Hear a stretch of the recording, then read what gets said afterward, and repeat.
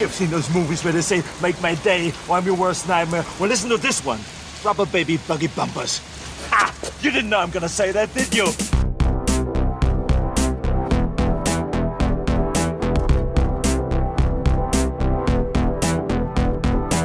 Your move, creep.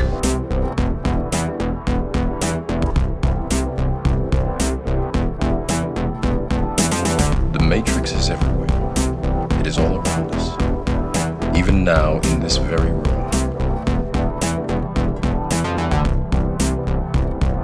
Wait a minute, Doc. Are you telling me that you built a time machine? Out of a DeLorean?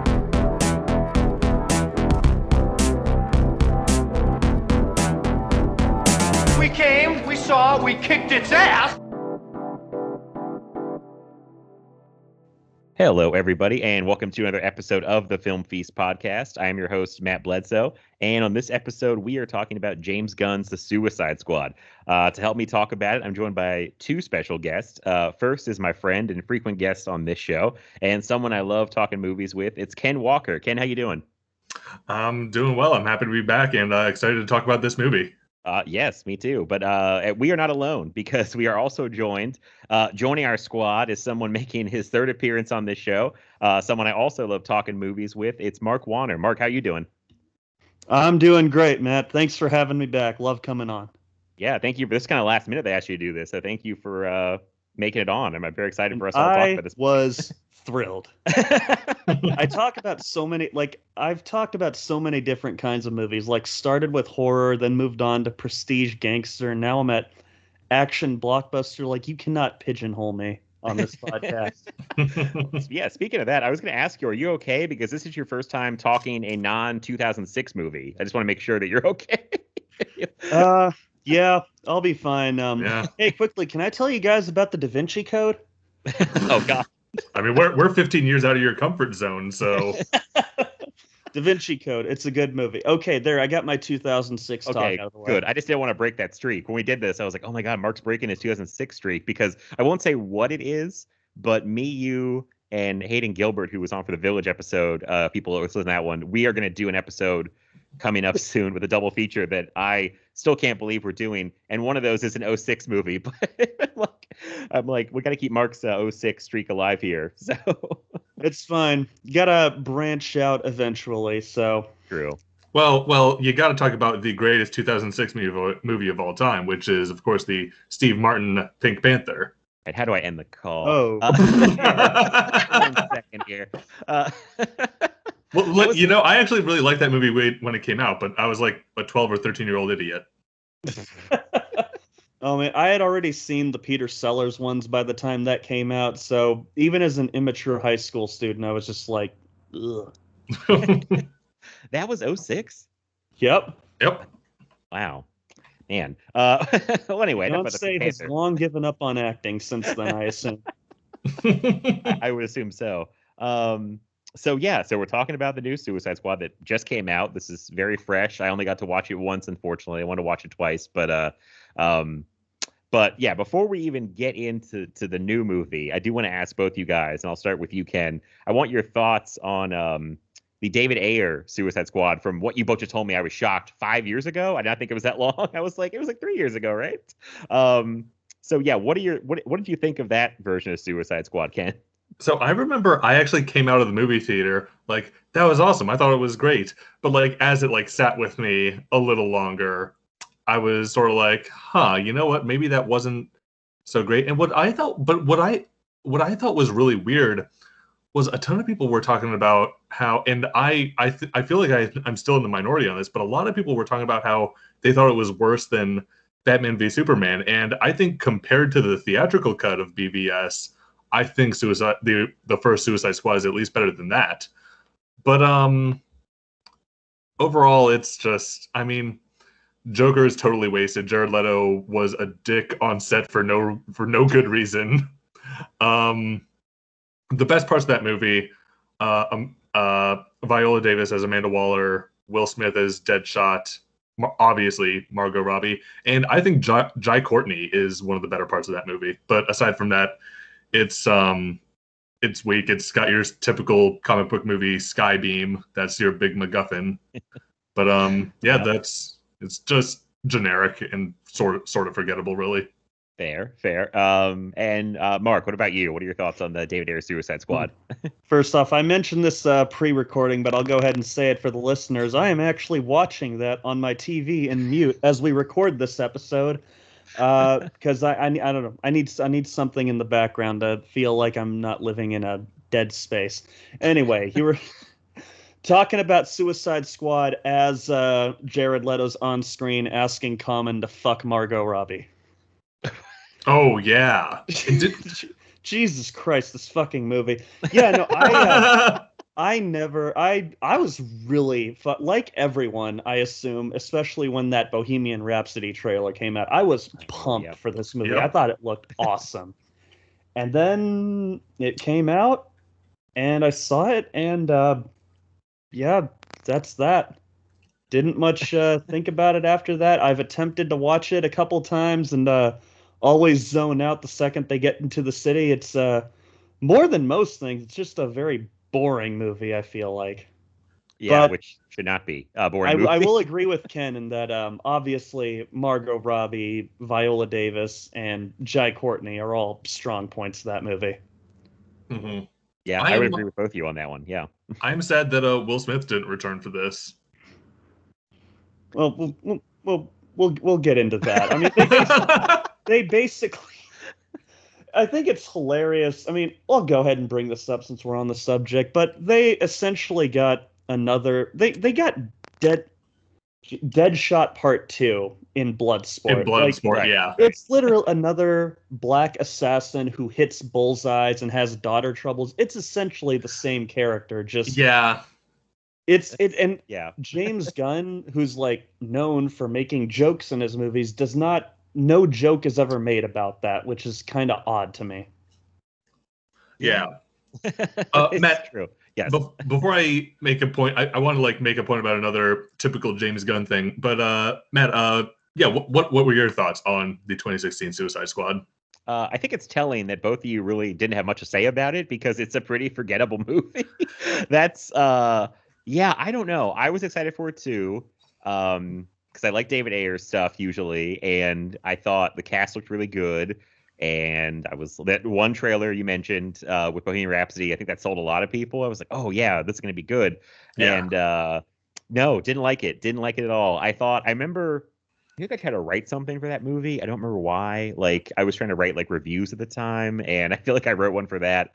And I remember I felt like I pointed out the only scene I felt like really hit on what the movie was trying to do was a scene where they're kind of some of the team is in a bar in the middle of all this chaos, and I feel like that's the only scene that kind of hit on what they were actually trying to do and them bonding and and all the people you mentioned, people I would call out as good: Margot Robbie, Will Smith, Jai Courtney, surprisingly, because I don't like Jai Courtney that much, but I thought he was good as Captain Boomerang, and Viola Davis and Amanda Waller. I can't even think of anybody else. Hey, remember El Diablo? Because I completely forgot that he was a character in this. Not until you said something. Popped up on the screen a moment ago. He has that big heroic moment at the end. But aside from that, very forgettable. One thing I want to say real quick about the last movie.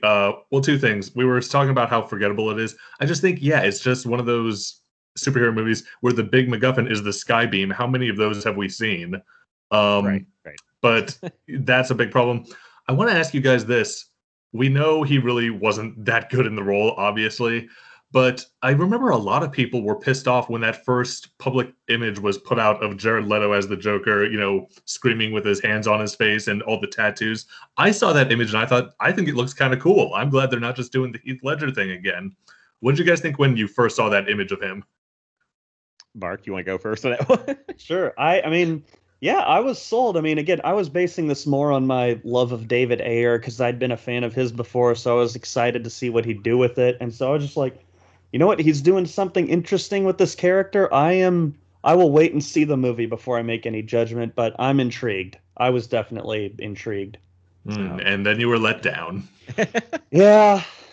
You were Leto down. All right, I'll log off. You guys can keep talking without me. No, that image actually gave me pause. I feel like where I saw him with the face tattoos, I was like, And the oh, grill. the grill. I was like, oh no. I remember it was. I feel like at the time, this is a very weird aside, but my boss at my last job was super obsessed with Jared Leto, like in love with Jared Leto. Her and her son constantly went to 30 Seconds to Mars concerts and paid for like VIP sessions and meet and greets. And so I remember like that image came out and she was like, oh my God, look, Jared Leto is Joker. And she was so excited about it. I remember like having to like lie to her face and said it looked cool because I didn't want to get on her bad side. Very temperamental woman. But I was like, yeah, it looks really cool. Great. I walked out like, yeah. I was like, uh-oh. And yeah, just constantly having to lie about how much I like Jared Leto, my boss. Did your boss and her kid go to that 30 Seconds to Mars Island cult getaway thing, whatever it was? God, no, that she did not take her son. She may have gone alone. I haven't kept tabs on her, but I feel like she Matt, is this the boss that you and I both had? No, this is before the job that I currently have. This is okay. My last place of business, I'll say. And okay. She I feel like she would have gone to Jared Leto's weird cult island thing and loved it, but I don't know how. I'm sure it was so expensive. It's probably insane. Did he come out of that place not knowing about COVID like in 2020? Didn't he walk out? I've already blocked it from my mind, but yeah, he had not. There was something big in the world that he had not heard of. Oh man, it was probably COVID. That sounds like something he'd forget about. But yeah, so it's my funny Jared Leto Joker story. But I didn't like that. Not a fan of him as Joker. I will say, I feel like he never really got enough time to even do much with the character. I mean, I don't know if I would have liked what he would have done, but I just say, just in terms of the screen time, I don't think he ever got enough time to actually do anything with it. But I don't know if I've been a fan of it, but it's just, it's the whole thing. I will say, go on, Ken. Sorry. Well, I was just going to say the little bit of time he got in the Snyder Cut was better. That's actually what I was just going to bring up. I know a lot of people complain about that portion of the Snyder Cut, but I actually really liked it, and I really liked Leto in that sequence. I thought he's not just doing the wackadoo, whatever the fuck he was doing in Suicide Squad. He's actually attempting to do something interesting here. Well, okay, so I think, Matt, I told you this before, and Mark, I think you might agree with me on this. I feel like when Jared Leto was initially doing this role in Suicide Squad, I don't think his heart was that in it. I think he was doing it so that he could do interviews later talking about his method and how he got into the character and all these wacky things he did. He did it so he could do that. You know what I mean? I could easily see that. Him of all people, I could easily see that. It seems like he likes attention, so that's possible. Yeah, I don't know. I mean, that movie, the David Ayer Suicide Squad just has so many issues. And well, I will say, since we just brought up the Snyder Cut, we should mention that obviously that I'm bringing this up that's the movie we're talking about this episode and not the James Gunn one. We got to blast through this. But I will say that obviously that movie was kind of taken away from him and recut. And he even released a letter about it on social media once, how there were little to no needle drops in his version, and it was this pop Guardians of the Galaxy wannabe recut from what he had originally made. I would be curious. I know we will never see this because it was hard enough getting the Snyder Cut, and even less people care about Suicide Squad, but I would love to see what he'd originally done. Yeah, that's a fair point. I remember watching and thinking this movie has been messed with by a lot of people. It clearly was very tampered with, his David Ayer's version, and I do feel bad for him that it got taken away from him and messed with and changed. But yeah, we're probably not going to get that cut. I think DC is Warner Brothers are kind of we did it once, we're not going to do it again. Is what it sounds like. But never say never with them. I don't know if they want to up those HBO Max subscriptions down the road. They might just say, "Go do your cut, David Ayer."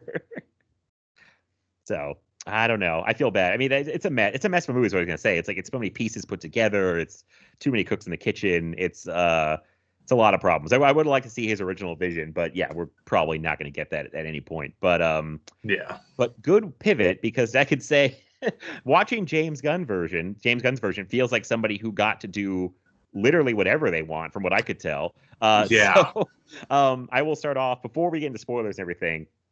Kind of the same idea. Just Ken, your like overall thoughts on this new James Gunn version of Suicide Squad? So I left this movie thinking, I mean, first of all, I loved it. I thought it was great. I left this movie thinking like this was James Gunn just let loose and allowed to do whatever he wanted with a superhero movie, because it was just such a return to form to his like trauma style of just so much blood and guts, so much violence, but so much humor as well. It's a true, no one else could have made this but James Gunn. And something that I said earlier that I wanted to bring up, a typical James Gunn thing. Just something that I noticed seems to be a trend with him is he loves to cast big name actors to voice a big CGI monster that doesn't have much dialogue. Yeah. Seems to be a trend with him.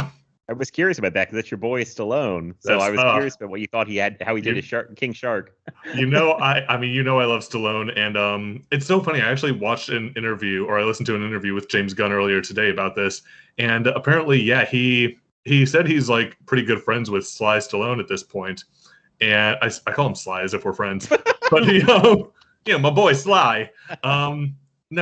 He was saying how he wrote this character. He wrote this adaptation of this character specifically for Sylvester Stallone, and he calls and tells Stallone about it, and he's just like, yeah, it's pretty much a big dumb shark that has no social skills whatsoever. And Stallone was just like, so you wrote that for me, huh? He's like, yeah. And he's just like, all right, buddy, I'm in. So he's got a great sense of humor about it. That's good. I was going to ask. I felt like Stallone would have been like, what am I doing? I'm playing a shark? Okay. And like, just kind of not know what he's doing. But no, that's a funny story that he was like, I wrote this for you. He's like, okay, cool, I'm in. Okay. So it sounds like you're very positive on it. It's good. Mark, your kind of general thoughts on the new Suicide Squad? Yeah, I'm in the same boat. I loved it. I mean, I do have my share of problems with it, which we will get into, but overall, I just had a fucking blast watching it. Oh, okay, nice. Yes, and I'm kind of in the same boat as both of you. I was like, thought there might be some dissension here. I like Mark, I have some things that I can bring up where I'm like, this didn't work for me. But overall, I had a ton of fun with it. I mean, I just watched it at home the Friday, and just had a great time just watching it by myself. And I was like kind of regretting to go see it in a theater. I think it would play really well. But no, it's a lot of fun. It's kind of insane. I'm surprised I'm seeing people push back and say like it's not that crazy. I'm like, it's a DC. It's pretty bananas. Yeah, it's a DC property that cost almost $200 million, and some of the things that happen in this movie are pretty bonkers. If you think about the things that were, the resources put into this, so yeah, I'm very positive on it. I really liked it. Almost could say I loved it. I gotta watch it one more time, I think, but I really had a good time with it. It's a ton of fun. Yeah. So now, yes, that's all. We'll say that, and now I can open it up and get into spoilers. So where to begin now? Well, can we talk about the fact that from the get-go, from the beginning of this movie, it's clear that Viola Davis is in Zero Dark 30 and her coworkers are in Clerks? Yeah, very well put. My God. Okay. Yeah. I have to say this. So, Mark, I'm not sure about you, but Matt and I both, when we were younger, loved the Cartoon Network Justice League TV series. Were you familiar with that at all? No, I never really watched that. Okay, so Matt, let me ask you then. Do you remember? I remember Amanda Waller being in that show, and the way I remember it, I could be mistaken. Amanda Waller was always just sort of a no-nonsense, big-time government agent, but she was a good guy. As far as this, and I don't know enough about the comics about her, but as far as this adaptation, Amanda Waller is a stone-cold bitch, and Viola Davis plays her so damn well.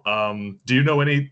Am I misremembering that cartoon? I don't know if they were softening her because it was a cartoon that was primarily aimed at kids and like teens, because it was like, I think it skewed a little older, but I feel like they softened her because like she would be tough on everything, but she was a good guy. She had a heart. Yeah. I mean, I think eventually she was the good guy. There's a whole thing with like that goes into like Batman Beyond that kind of shows her as like I don't want to. Yeah, but it's like she had like a heart, but I feel like in these movies she's like heartless. Like she will do anything to complete the mission, and doesn't care who lives, who dies, who she has to threaten. They don't really show her having any remorse for anything. So Threatening Bloodsport's daughter. right. Yeah, she's pretty intense. I don't want to jump way ahead, but I have to ask, because we're into spoilers, something happens way late in the movie with her, since you brought her up, that I just thought, when this happens, okay, so I'm pretty sure we both know what you're talking about. Right. So she's about to just kill the rest of the squad because they're about to go off of their orders. She gives them direct orders, and they're about to just go fight Starro, I believe. And she's like, well, I'm gonna kill him. And then like her team in the little office, the clerks team, they turn against her, and a woman like knocks her out with something and doesn't let her kill them. And I thought to myself, after that was over, she would have this whole team and their families killed, right? Oh, probably. Yeah. 100%. Yeah. But then they're all first alive. off, Amanda Waller would not be working with this group of clowns at all, much less allow them to get away with knocking her the fuck out. Right. Mhm. That's the part I was like, really like, that seems way out of character, that if they knocked her out and stopped her from doing what she was going to do, that not only would they not ever be working with her again, which I think they set up at the end that they are still all working with her, she would have them killed. I was like, that kind of like blew me away, that beat just kind of gets like glossed over, where it's like, wait, we should address this. And, that was one thing where I was a nitpick kind of, where I'm like, well, that doesn't make sense from a character standpoint. But since you brought her up so early, I had to get into that, because those are those things I was just scratching my head over. I was like, well, they'll be killed. I was like, they're not dead. Oh, like it works in the spirit of this absurd movie. Right. Yeah. That's true. Yeah. So I just thought it was interesting. I was like, okay, that's weird, but I'll roll with it. But okay, let's go back to the beginning of the movie now. Were you guys surprised or not surprised at how many people in that first kind of group get killed off like instantly? I was blown away. I didn't expect I expected sort of to get to know all the characters. I mean, maybe I'm an idiot. Maybe I didn't watch enough trailers. But I was expecting to get to know all these characters. Yeah, I was I'm trying to remember exactly how I felt like in the theater watching it, because I was not expecting it, but then when it happened, I wasn't too surprised. We can go ahead and get into some of my complaints with the movie right here at the beginning, because to me, this is like introducing us to main characters and just killing them off is a gag we've seen time and time again in movies. We just saw it a couple of years ago with the X-Force and Deadpool 2. But James Gunn is treating this gag like it's the first time it's ever been done, and he thinks it's so clever. And I'm not going to lie, the movie did not get off to a great start with me because of that. Like, I actually found that kind of annoying, somewhat edgelordy, I guess is the word I'm looking for. But then the opening credits with the Jim Carroll band's People Who Died, and they're all set, and all her coworkers are settling their bets with each other. Then I thought, okay, that makes this whole opening worth it. And they're showing the credits, and it looks like all the names are the people we just saw die. Yeah, exactly. Yeah. Okay. Well, Ken, I think you're fair to be kind of blown away. This is why I hate my like movie brain sometimes, because in my mind, like, I've seen some of these the big names pop up, like Pete Davidson and Nathan Fillion and Flula Borg. Yes, Loved like seeing Pete Davidson die at the beginning. By the way, that was satisfying. Yeah, that was pretty great. Something about that guy I just don't like. And he gets his face just destroyed, like just blown away.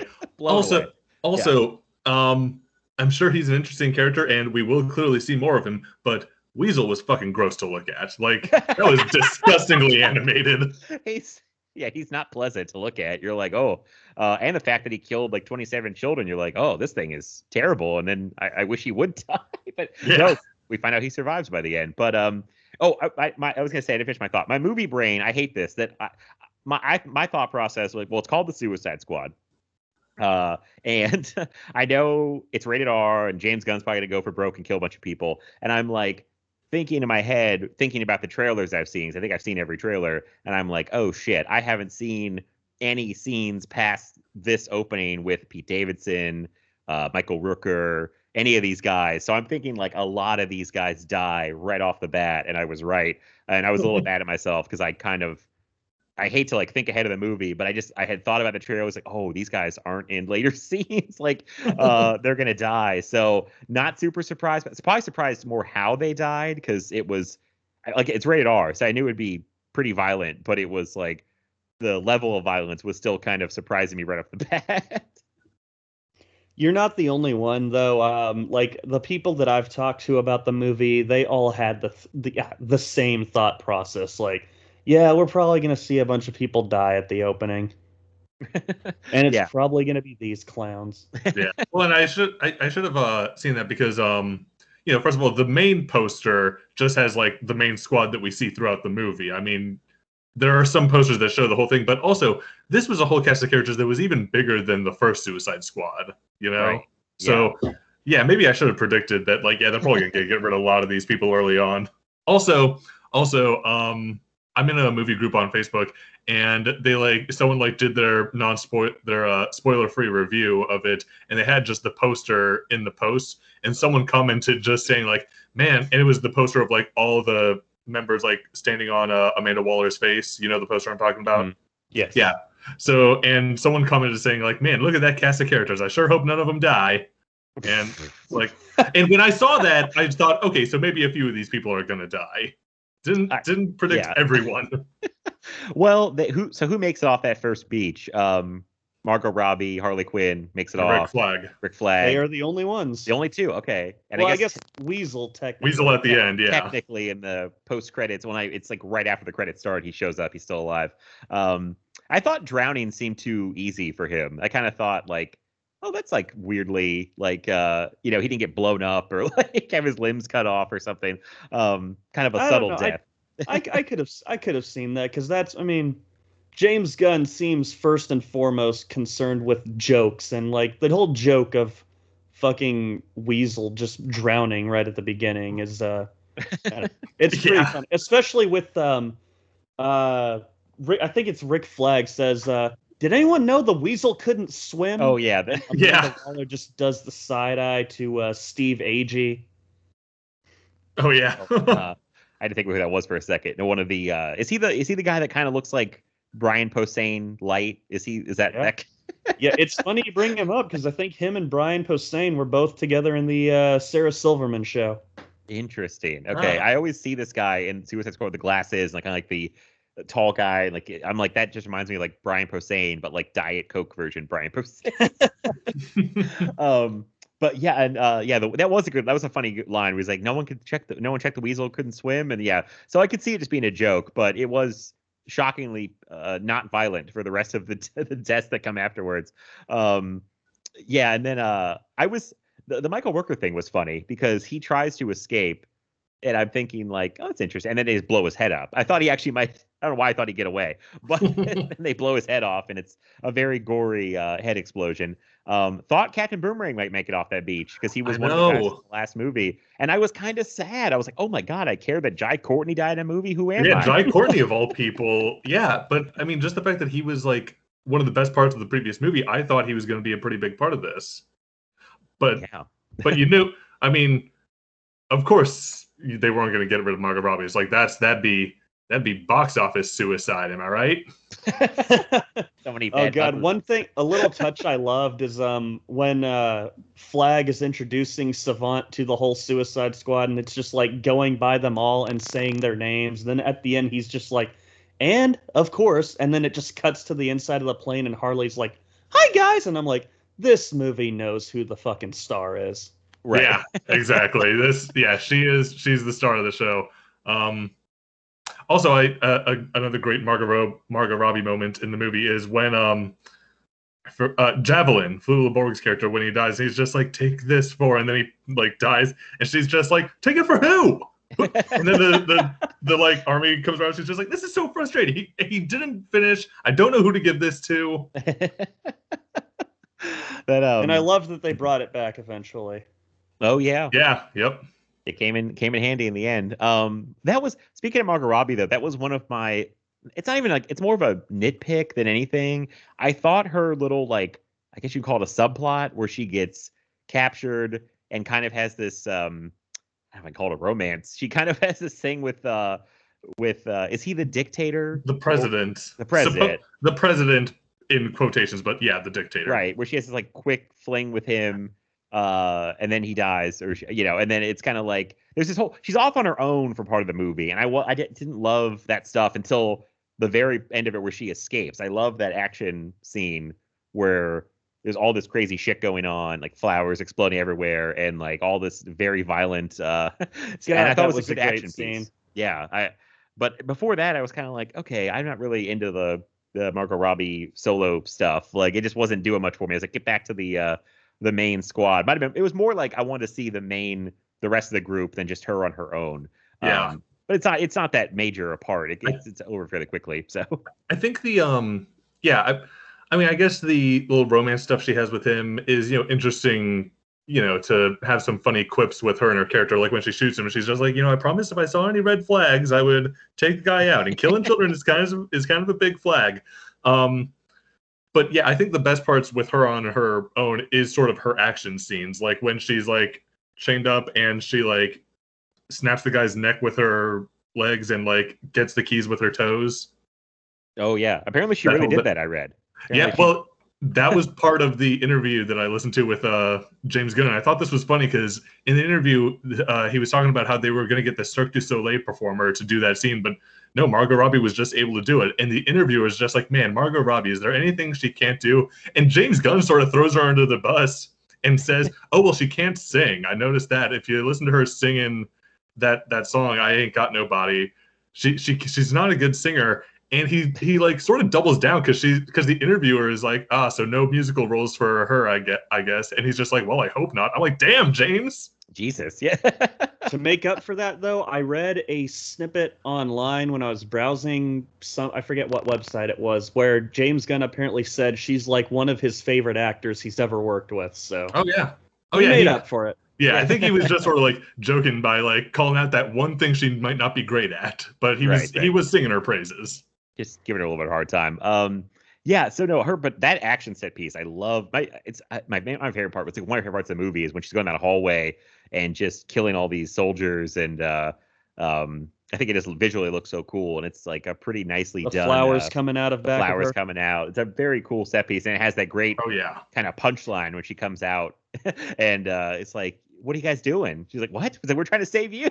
Oh yeah! Oh my god! She's like, "Well, I can go back in, and you guys can still do it." I fucking adore that moment. Like in the trailer, I just thought it was like a funny little gag, but then in the movie, I was just like, "Oh my god, I love this." Yeah. Yep. Speaking of her meeting up with the rest of the team, what do you guys think of like really our main squad of characters? I love them.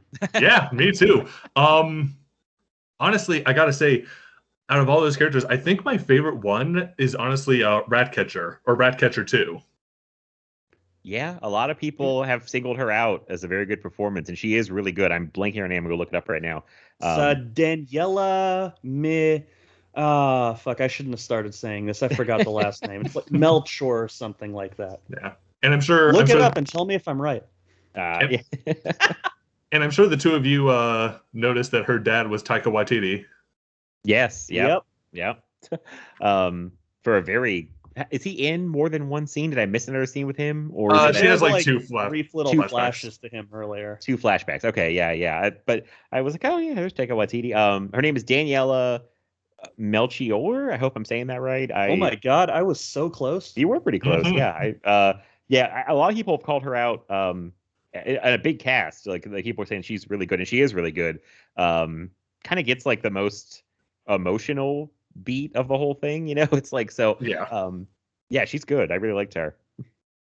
Yeah, what I love is like, even though she's like the youngest member of the team, and yet she kind of feels like the mother of the team, whereas Harley Quinn feels like the daughter.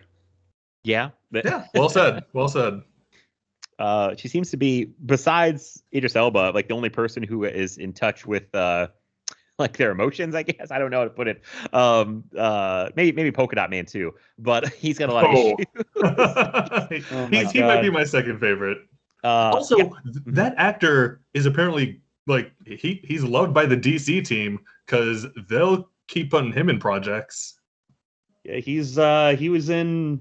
Was he? I know he was in The Dark Knight. Was he in anything else? He was in the Flash TV show, I believe. Oh my God, he was. Yeah, apparently. He's also in the Ant-Man movies. He gets around with all the comic book companies. Yeah, apparently he did some voice work on some animated DC movies. Yeah, he's a guy who just pops up and stuff, and because he's very recognizable, and I just see him pop up and stuff all the time. David Dastmalchian? We are not going to pronounce that. David correctly. last name. All these names I can't pronounce. Yeah, I really liked that kind of that second. I know what you call them, like the main squad. It's funny because James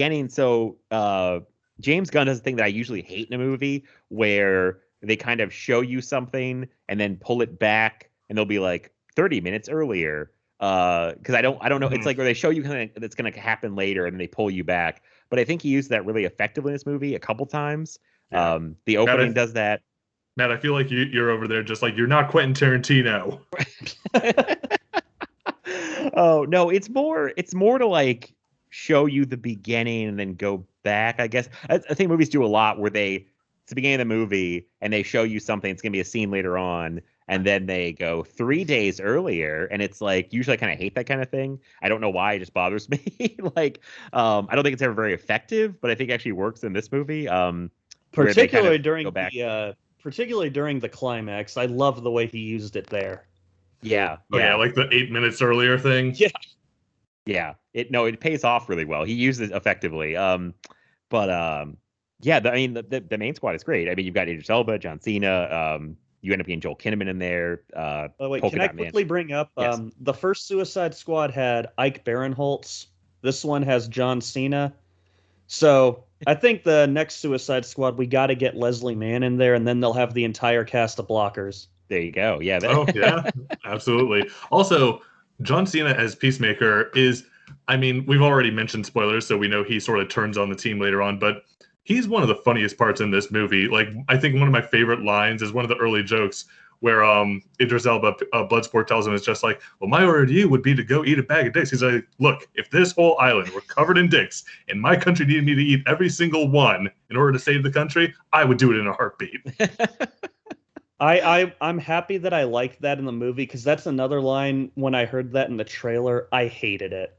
Like, okay, yeah. Eating, all right, Gunn, I get it. You get to work with an R rating again, but like, yeah, you can be a little more clever. But no, the way Cena delivered that in the moment was pretty perfect. God damn, I just love John Cena. Yeah. Plus the way he just has to deliver it. It's so good in this too, because me and Daniel Epper talked about F9, where I don't like John Cena that much because he has to be like dead serious the whole time. And it's funny in this because he's still pretty serious, but it's played for comedy. It's not played for comedy in F9, and that works here. And then he still gets to be, he has funny lines, but he's so deadpan about everything. Well, I will come on and make a little argument, because I listened to that episode, and I remember you and Dan Epler coming on and spreading the mistruth that John Cena is not good in F9. He's great in F9, and I also think he's great in this at the end when he is revealed to be the bad guy, and there is like no comedy to that character. He is playing it straight. He's not doing any jokes, and like the scenes with him as a villain are actually played pretty seriously, and I'm impressed that Gunn doesn't make any jokes during them. It's a good reveal too, because you don't see it coming, because he's been so funny the whole movie. Yeah. I was very surprised by that. But Matt, we need to recognize the greatest John Cena role of all time. You know what I'm bringing up. He voiced an animated bull. Oh dear. We have this running joke, Mark, between me and Matt. I don't think we've ever made it public on the podcast. Wait, was that Ferdinand? Joke. Yeah, because I'm a defender of that movie. I think it's a really cute movie. And it's always this joke that I'm going to make Matt watch it, and he always just sort of just pushes it away from me. Don't forget the other part of the joke is like, back when like things were more normal, we were in the office because we work at the same place. We have a Best Buy literally like 5 minutes away from where we work, so we would go there on lunches a lot, and like Ferdinand, the Blu-ray section kept getting smaller and smaller, but somehow Ferdinand kept hanging on. There was always like 8 copies of Ferdinand in the thing, and Ken would run over and grab one. He goes, "Matt, here you go, buy this one," and I'm like, "God damn, I can't get Ferdinand away from me." Oh my god! And it was there like, I thought that was Channing Tatum who voiced Ferdinand. How am Nope, I it was John that? Cena. It was John Cena, and it was so funny because in the movie you hear John Cena's voice say, "Hey, look, I'm not a fighter. That's not what I'm about." Well, Mark, I'm very sorry that we offended you with our John Cena Should talk be. on F9. But I don't think it's even. Although actually, so Yeah. while we're on F9, let me just bring this up because I do think it's an interesting dynamic that earlier in the summer, John Cena played a villain who later turned out kind of came around to be a hero. And in this one, he plays a hero who comes around to be a villain. Ah, Yeah. Both in the same summer, playing and the both gambit. movies also have Michael Rooker. That True, is true. interesting, That has yeah. nothing to do with John Cena's character, so why'd I even bring it up? But it is another connection. I just think that the way he's written, the way he's told or play in F9, it's like not as fun. There's more stuff going on with his role as Peacemaker. Like even though he is very serious by the end, I feel like for some reason he pulls it off there and it works. So it may be the whole movie itself. Then I don't know. It's something. But he gets to do other stuff in this one too. He still gets to be kind of funny, kind of serious. Yeah, I just thought he pulled this off much. And the turn is really well done. Talk about another guy that I didn't care about. Joel Kinnaman is an actor. Like, I don't care about Joel Kinnaman. But, like, again, I was sad when they killed him off in this movie. I was like, oh, no, Rick Flag. But I was like, wait, why do I care? Yeah, I've actually always been a big Joel Kinnaman fan. Did either of you ever watch that show, The Killing? No, but I heard No, that was not me. good. And that was, like, the place to watch him be a really good actor. I only watched the first season, but he's great in that show. And I've always been a fan of him since then. And I have liked him in everything I've seen him. I even liked him in the somewhat mediocre RoboCop remake. I think he's great in that movie. And I actually really liked him in the first Suicide Squad, and I was really happy to see him back in this one, that he wasn't one of the cast members from the original that was just killed off or written off. Yeah, I was surprised that I was surprised when I saw he was coming back because I felt like he didn't really stand out, but I guess he's kind of like the good guy leader of the groups. I guess his role was kind of important, but I was surprised that they actually killed him off because they killed off Captain Boomerang. Okay, but like they'll keep him alive, and then like nope. And that death, for all the people getting like torn apart and faces blown off and limbs blown off, I feel like that fight is like more like down dirty and effective in the way that he gets like stabbed to the heart with a piece of like porcelain, right, or something. It's like yeah, and it's like, oh, like, that just hits so much harder than even though their stuff's fun and crazy and I love it, it's just like that kind of moment is like, oh shit. Even, and I don't know if you guys read this, to me it looks like even John Cena's face, his character is kind of like, oh shit, like sorry, I don't mean to. I feel like I keep cutting you off. Sorry. No, you're fine. Well, what I was just going to say is I noticed that, especially on this viewing, is during that whole sequence, during the turn, he looks like he doesn't want to be doing this. You can actually see that in his face. And I think it actually makes him a pretty complex and interesting character and not just like a, two-dimensional villain at the end. Like, that's what I was going to say. The villains in this movie are kind of, like James Gunn's never been that great with writing villains. I mean, we all remember Ronan the Accuser, whatever. He's very boring. Yeah. But John Cena, the whole final act, Peacekeeper, you can tell he doesn't want to be doing this, but he's doing it because he believes in quote unquote freedom.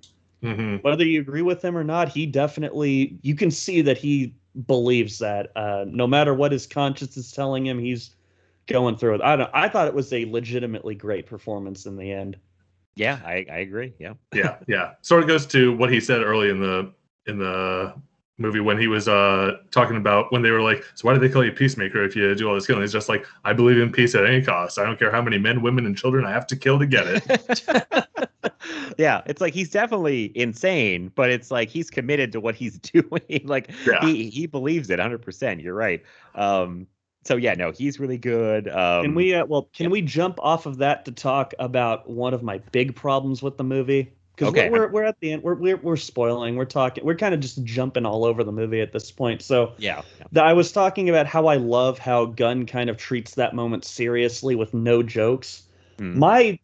Something happens in the final act of this movie, and even though I like the movie, this was really close to making me just flat out hate it. And I left the theater in anger. I've only ever heard of people walking out of movies angry. I've never done it until I saw the Suicide Squad, because Polka Dot Man, who's the biggest loser Yes. of the bunch, and he's like treated as a loser even by the rest of them, but like Gunn's like got that thing where he always talks about like he's writing his movies for the losers and the outcasts of the world.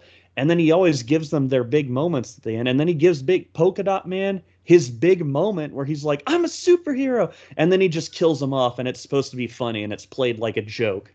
Yeah, and I hated that. And then at the end, after the end credits, and they're like, "Yeah, we found his body in the rubble. We weren't sure, but it's looking like he'll survive." I was thinking, "Great, Polka Dot Man's gonna be okay." That's what And then I it's thought revealed- too. And it's John Cena. I'm like, motherfucker. God damn it. Yeah, I watched the movie again today right before we recorded, and I'm able to get on board with it a little more now that I know it was coming. But like, that is just such a tone deaf moment. Like, I feel like that comes from all these years writing for Marvel and like making just like joke after joke, and not knowing that not every moment has to be a joke. God. Yeah, I remember and just thinking to myself, Zack Snyder needs to beat the Marvel out of this guy. Yeah, well, especially because now that he's got like an R-rated superhero movie, now he's like, oh, now I can do like really dark, gritty humor, you know?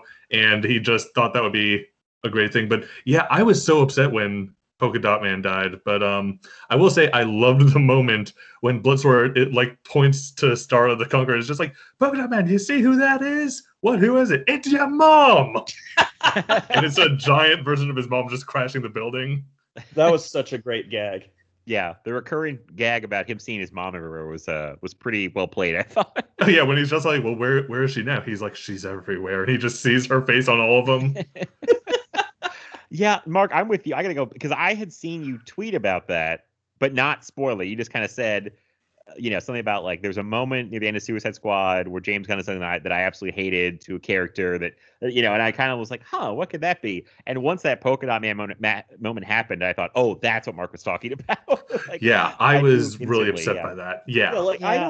I don't I'm all right with you killing him off, but like don't treat it like a fucking joke. Like, you love this character, you want us to love him, like treat him with respect. Like, allow it feels like everyone in the movie is laughing at him when he dies. They have that one little shot of Ratcatcher kind of mourning him, but that's so brief. I feel like it doesn't fully make up for it. Yeah. It should have been he deserved better there. I've heard people sort of make this defense of it in that he's felt like such an outcast for so long, but he got to die being what he wanted, a superhero, and he was happy. But it was played for laughs, and that wasn't appropriate, I don't think. Yeah, I usually don't have a problem with like tonal whiplash or tonal inconsistencies in movies, but that just completely rubbed me the wrong way. Absolutely. Yeah, and you make a good point because I feel like that's what he's going for about like the guys want to be a hero so badly, and he finally gets his moment, but then he's killed, and you could play that in a way that has some emotional impact, but he does play it for a joke. I think it's the wrong way to play it. So yeah, that I get it. It didn't bother me as much as it did you, Mark, but I totally see where you're coming from.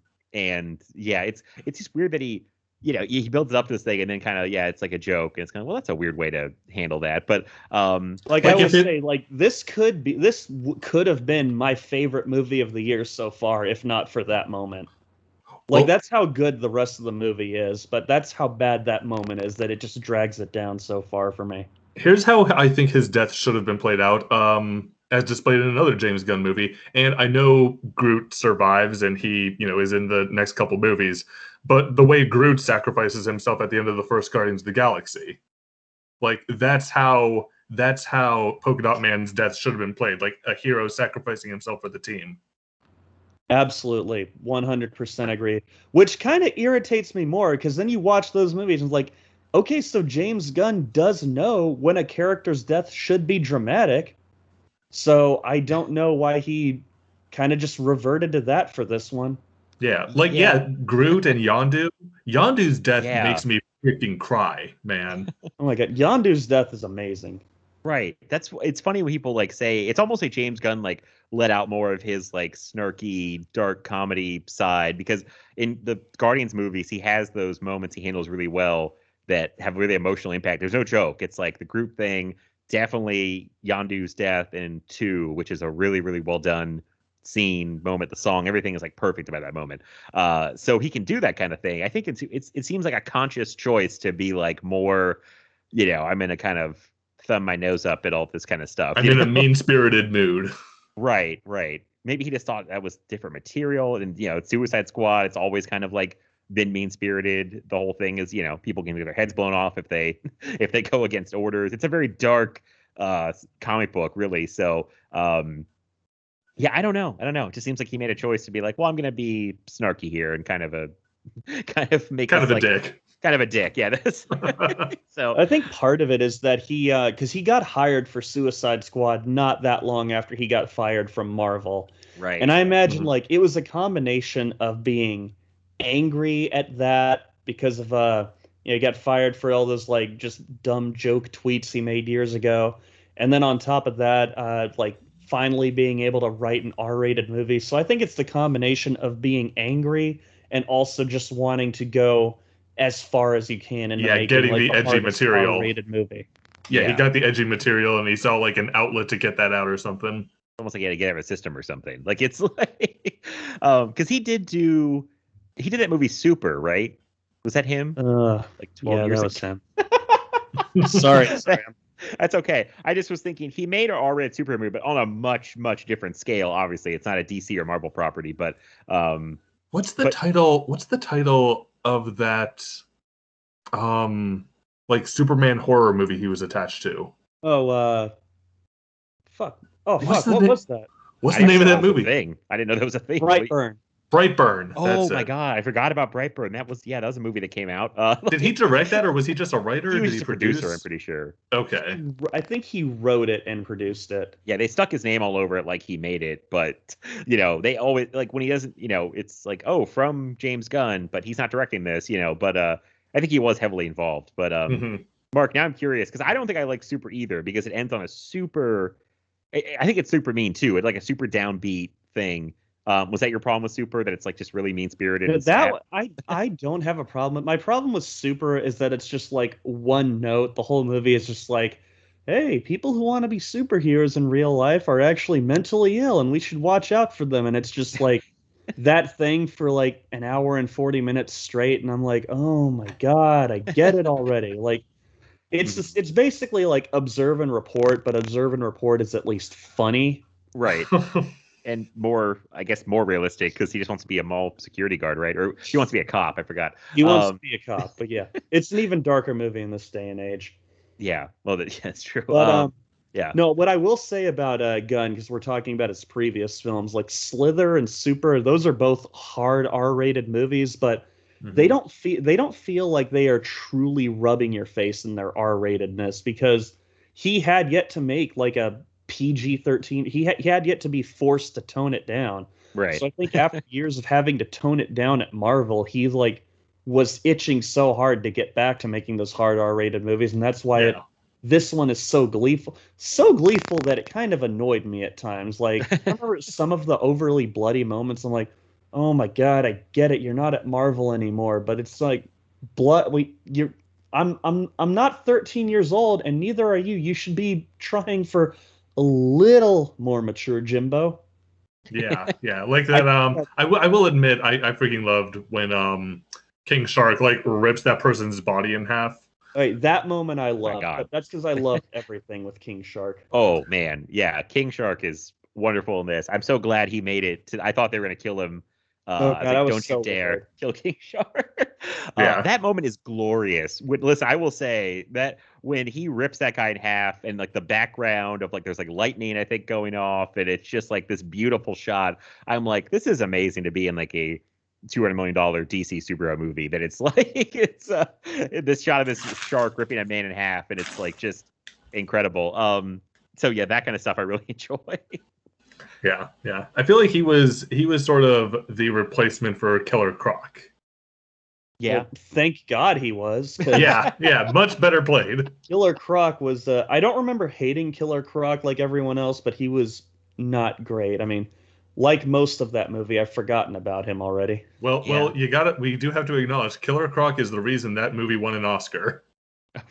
Oh my God. I forgot that movie won an Oscar. I had a coworker that's who just makeup. loved referring to it as Academy Award-winning Suicide Squad. Yep, I did the same thing. Yeah. Yep, I did the same thing. What did it win for? Costumes or visual Makeup. effects? Best makeup. Jesus. I mean, that wasn't bad if I remember. Oh boy. Yeah, that's something. Also, now I'm remembering the part that I lost my mind at in the theater in that first Suicide Squad was when Enchantress does that weird little dance near the end. Oh, yeah. Which I was like, what the fuck? And then also, sorry, I hate to bag this movie, but it's like not the kind of movie that should end with a giant sky beam. That's not the Suicide Squad's thing. You know what I mean? That's not their bag. So I was like, why is this how you chose to do this? And who knows if that was David Ayer or somebody else. But yeah, that movie's a mess. But anyway, back to the new Suicide Squad. Okay, so King Shark, talk about him. We haven't mentioned Peter Capaldi yet. Okay, I'm glad you brought this up. This is one of my other kind of like nitpicks of the movie is that I feel like he's a bit wasted. He's really, he doesn't do much. Well, that's what I was talking about earlier. Like Gunn, he writes villains who are like, he's really good at writing the villains who start off good and then turn evil, like Kurt Russell in Guardians 2 or John Cena here. Like, they're great, but then like just your standard bad guys, they always kind of end up being boring when he's involved, I feel like. Because yeah, Peter Capaldi's kind of doesn't have much to do, nor do the president or the general. Mm-hmm. Yeah, there's a lot going on in this movie. That's why, and Starro is just a big kaiju, so there's not a ton of personality there. Yeah, there's not much he can do with that. Right. Oh, he does have a great moment. He gets one line that he gets to talk, or maybe there's someone speaks for him when he's like when he's about to die. He's like, "I was just happy floating out in space, and then you captured me." I'm paraphrasing, but like he was just happy being free and floating, and then they captured him, and so he's like a villain doesn't want to be a villain, really. He's like, I was just hanging out, guys. Yeah, and you really fucked me up. Yeah, and then he I mean, you can sort of get it. Like if they like captured him, and once he's able to like control these people, he's just like, you know what? Yeah, this is mine now. Fuck you. You can sort of get it. Yeah. Also insane to me that I was watching a big budget movie with Starro in it. Like I never thought I'd see Starro come to the big screen. Yeah, the only time I had ever seen Starro before this was he's sort of in the background in one of the stages in the first Injustice game. He's just sort of like hanging out in the background. But also in an episode of Batman Beyond where Terry McGinnis is meeting Superman and he's like being controlled by Starro. That I was thinking of that. Yeah, that Superman's being controlled by him at one point. I thought that was just a Justice League episode. Maybe I'm wrong. No, it was Batman Beyond. Or maybe there was a Justice League episode. Who knows? It might have been both. I've read some comics with Starro, but it's like not a thing I ever thought would come. Because I thought you can't translate this giant starfish thing to, the big screen. And then James Gunn's like, I'm going to go ahead and do it. So, hey, I'm the guy that made Rocket Raccoon lovable. Right. I thought it worked. I thought that was a good, I thought it was fun. I thought it was a good villain for the movie. So yeah. Yeah, I was actually going to ask you guys that because I'm not at all familiar with comics in any way. I'm not really a comic guy. So just the name Starro the Conqueror, like when he was just like, that's what I've been calling him. I'm like, oh, let me guess. This is a comic book character, and that's the name in the comic book. So I'm glad you guys answered that for me. Yeah.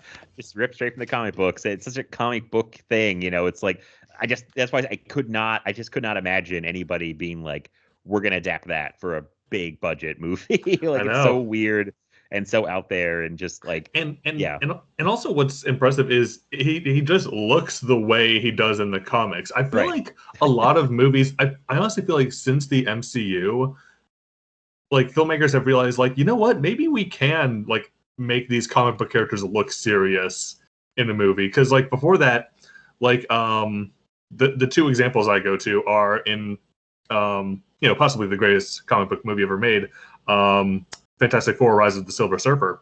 No, obviously not. No, but Galactus in that movie is just a giant cloud. You Yeah, know, that's- it's not yeah. the dude in the big purple armor, and also Electro in the Amazing Spider-Man 2 looks nothing Try to like the block that comic out. book. Looks nothing like the comic book counterpart. But it's like now Yeah. they're starting to realize, like, you know what? We can actually make these like sort of people who look goofy in the comics. We can make them look believable on screen. Yeah. Ken, I thought you were going to go the first X-Men movie. Oh, with well, all that black too. Suits, which I don't like that when I go back to those movies. I hate that they just were like, I we have know, to have and- all and- black suits. Like, it's just so And boring. they even have the line in there. He's just like, "What, are you kidding me?" He's just like, "What, would you prefer yellow spandex?" I'm like, "Yes, I would." Put him in yellow spandex, damn it. Oh, it's still weird to me that Hugh Jackman never wore the traditional Wolverine outfit through all those times he played Wolverine. Yep. It's a Well, bummer. I recently watched The Wolverine for the Uh-huh. first time, and I watched the alternate ending where he is gifted the original comic book Wolverine costume. But he doesn't put it on, right? We were this close. No, he doesn't Yeah. put it on, Oh. and that ending was cut. But we were this close to getting that in a movie. Man, I like the Wolverine a lot, actually, and I think our friend Daniel Upper is also a fan of that movie.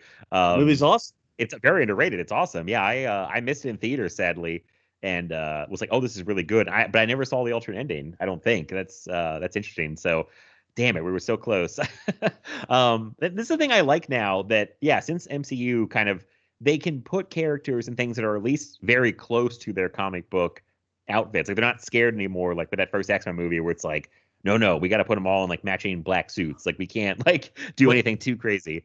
Like you look at Loki in the comics, and you would think there's no way this person could ever be taken seriously in a live action movie. But I mean, Tom Hiddleston is now like one of the MVPs of the MCU. Yeah, they're just not afraid of. I mean, they make little change. Nothing. I mean, sometimes they don't look exactly. He's still got the like, huge horns on his outfit, which actually looks good, I think. So yeah. I'm happy they're not afraid of that stuff anymore. So. What else? I feel like we didn't really talk much about Bloodsport, did we? Well, we talked about his daughter. A little bit. The daughter that he shouts "fuck you" at for like 10 seconds. I'm James Gunn, and I'm just gonna randomly use the F word as much as possible because it's funny. Obviously, there are a lot of parts in this movie that really annoyed me, but I still really enjoyed it. I feel like I have to keep clarifying that because I feel like I'm complaining a lot about things. Okay, I feel like somebody here needs to be like a little bit of the dissenting voice to be like, I don't like this or that. But for all these things you're saying you don't like, I'm glad you like the movie overall, though. That's good. So. Oh yeah, there sounds like are little some stuff. really great, heartwarming stuff in this movie, and just it's funny, man. Oh, you know what's a pretty funny moment for me is when Milton dies and Polka Dot Man is like heartbroken over it, and Mario's just like, "Wait, who's Milton?" He's like, "He was with us the whole time." I'm pretty sure I would remember if there was a guy named Milton around. I thought that was And a funny then- bit, but no one remembers then- Milton. Yeah. And she like looks back, she's like, "Oh, that guy," and then she mistakenly calls Bloodsport Milton. Oh my Oh, god, yeah. that might be my favorite moment. That's the moment I've been quoting to myself. Like the most heartwarming thing to me in this movie is when she's just like, "I can be your friend," but I had completely forgotten that she also calls him Milton. Yeah. Oh yeah. Just having a conversation for like 3 hours about how that's your name. I like your Margot Robbie impression, by the way. Yeah. Excellent Harley Quinn. I do voices. It's something I do, good or bad. Yeah. Another amazing scene that like has a hilarious ending is when the whole team is like taking out that team of mercenaries, and then it turns out they're like the freedom fighters. I was gonna bring this up, the guerrilla fighters, which is a really, you think about it, kind of a fucked up joke because they go through and they kill all these people who are trying to do a good thing and be freedom fighters. And there's a funny, like, it's like a dick measuring contest between Idris Elba and John Cena, that whole part, and them going through and killing people, and then they find Rick Flag at the end sitting with I forgot that woman's name. I've seen her. Alice Braga. Thank you, Alice Braga. Yeah, I think it's Elise. Oh, okay. I did not know that. No, so I've been calling her Alice Braga this whole I time. didn't either. You know what? Let's call her Alice because I could be misremembering that. Okay. So they find him sitting there, and it's just like, we killed. They didn't say that, but like, we killed everybody. Whoops. Pretty great scene. I really liked them together, John Cena and Idris Elba. They're kind of back and forth, and that scene's like the best example of that. And Oh, we didn't bring up. We didn't talk much about Idris Elba in general, like because we all said we liked Will Smith in the first movie, but I think did I say that I liked Will Smith? Maybe you did not. I'm sorry. I'm kidding. I actually do like Will Smith in that movie, but it's Will Smith is just so charming and likable in anything he's in. Yeah, I feel like I heard like a lot of the problems in that movie were like he was trying like I feel like Will Smith was trying to make it all about him, and so that's why it feels. I remember reading one review that was like, "This is more like just a Will Smith movie than a Suicide Squad movie." But I agree. I Will can see Smith that. is no matter the movie he's in, he's usually very charming. Yeah. Yeah. So, well, we mostly more like Will Smooth, if you ask me. Oh boy, yeah, you're getting close to your limit on bad jokes. Okay. I'm kidding. But you can make as many as you want. That's what this podcast is about. But even though I liked him in the first one, I would take Idris Elba as Bloodsport like all day. I feel like I don't know about you guys. He's a more interesting character. It feels like he fits more in this world too. So he's also funnier. Which that's not obviously the only thing you should like a character for, but Idris Elba is just so funny when he can be. When the movie allows for it.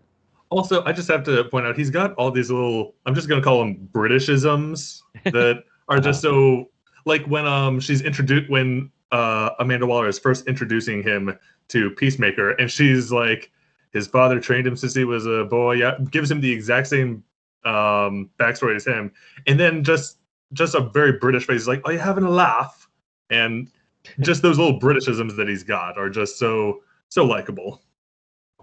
Yeah, I feel like he's a guy that is not like he's trying to play comedy necessarily, but he is still funny somehow. He's like the straight man. Yeah, basically, but it's still funny. I feel like he just fits better to what Mark said about Will Smith trying to make it like the Will Smith show in the first one, which I kind of had forgot that was like a story going around. But I feel like Idris Elba, even though he is, I guess you would say, like the main star, I feel like he just fits in better as the group, and it just works better overall. So, yeah. Oh God, one of my favorite parts in the movie, and it was in the trailer though, was the that whole meeting that they're having with Amanda Waller, just briefing them on the mission. Oh yeah. He just King Shark just raises his hand like, and yes, that's her. That hand. is your hand. And then Idris is just like, we're all gonna die. And Polka Dot Man's like, I hope so. Oh yeah. Like, interesting that he said that, and then he ends up dying. Yeah. Yeah, I shouldn't laugh at that, knowing that like what happens to him at the knowing end, the ending. Yeah. That is still a great scene.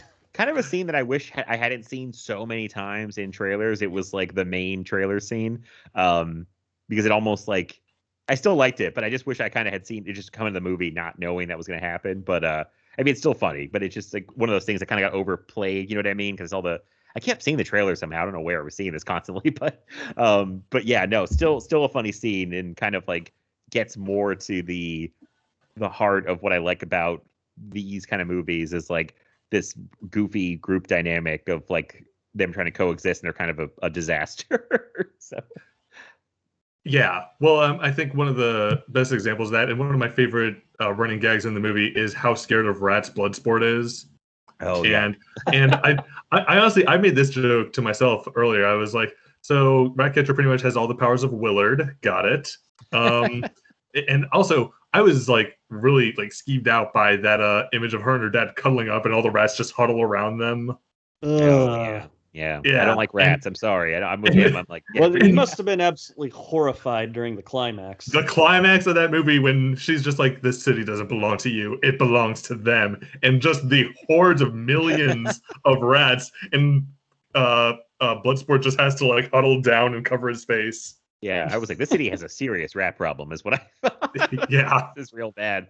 That's another thing I thought was crazy. I really, sometimes I have these moments where I take in like what I'm watching a movie and like really think about how crazy it is. We're watching this giant, expensive movie where it ends with a giant alien starfish getting his brain eaten by rats. Like it did dawn on me, like, this movie like could not have been made like back in like 2008 when Iron Man and the Dark Knight came out. Yeah, I mean, it would have been real weird. We weren't ready for that one. I don't think. I don't know. That was the year that we got Hellboy 2. And this isn't much weirder than that. True, That's but It's just that I feel like not a lot of studios were willing to I think, okay, studios weren't willing to risk on like crazy ideas like that, but I think the public would have absolutely been accepting of it. Yeah. yeah.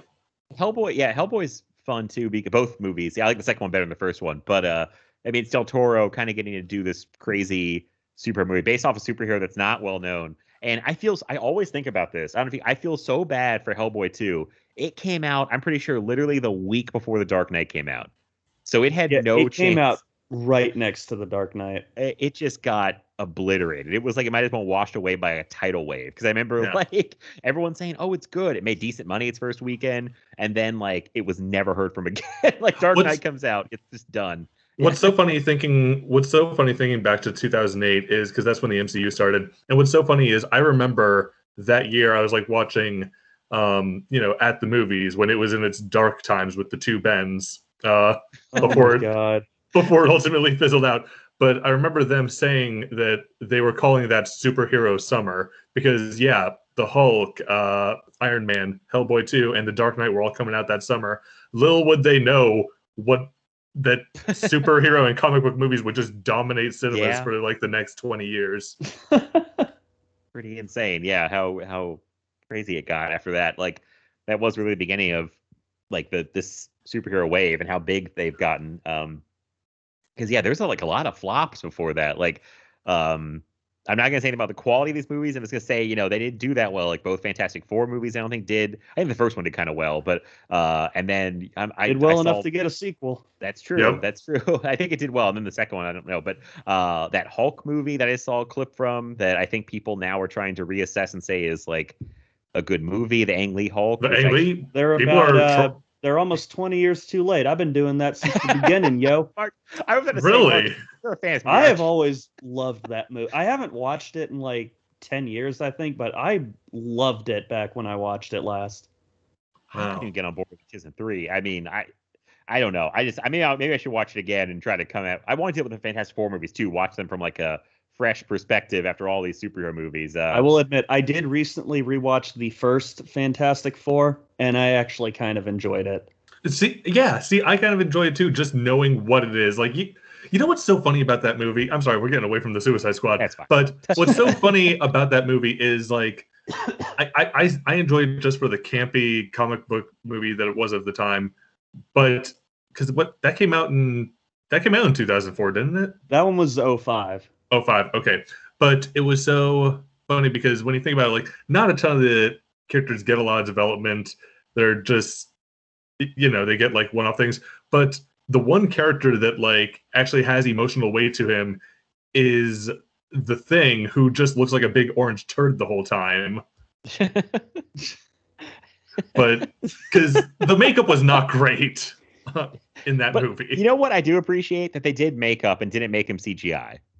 Yeah, we did get a CGI thing about 10 years later. Oh God, that movie I forgot. forgot How that turned out. Fan Four Stick. Yeah.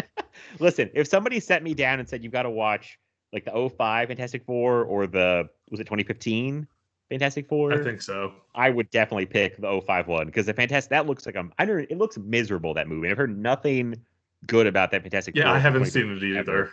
Here's a question for you. Would you rather watch Fantastic Four 2015 or rewatch Suicide Squad? The first one. Ooh. I'll watch Fantastic Four from 2005. Oh my God.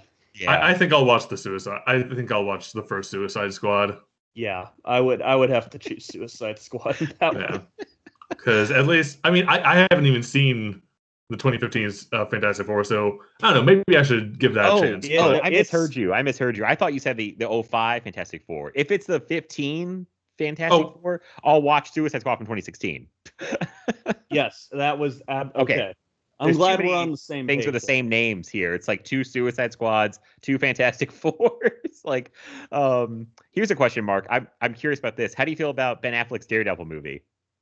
Oh man, I used to love it when it first came out, but I was 13, so of course I did. Uh-huh. Yeah. I tried rewatching that recently. That one does not hold up. I'll say this: I was 13 or 14, but I kind of liked Ghost Rider when it came out. Me too, honestly. Yeah. I need to rewatch both those too. I'm on like a whole because I feel like I am okay with the first Ghost Rider. I don't even know if I saw the second one. I think it's by the guys who did Crank, so I think I heard it's like a little crazy, but I don't know. I don't know. Mark, have you ever watched the Daredevil with the unrated director's cut? I always heard that's better. It's the same. Okay.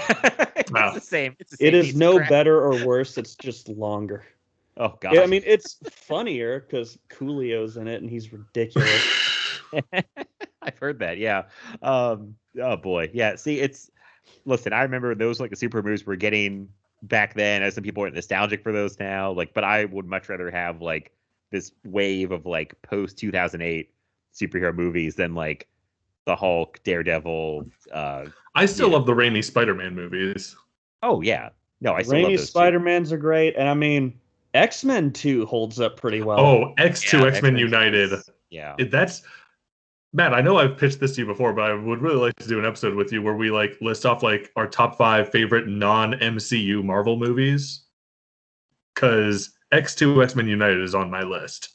I would listen to the shit out of that episode. You guys got to do it. I do think the problem with that though is I remember saying to you we'd have like almost the same list. I feel like.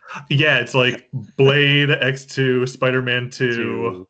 It'd be the rewatch Hulk, and one of you might have a different list. Things might change. I mean, I don't know. But Logan's got to go on the list. So I'm pretty sure we would have the same list. Yeah. See, that's why I would like it.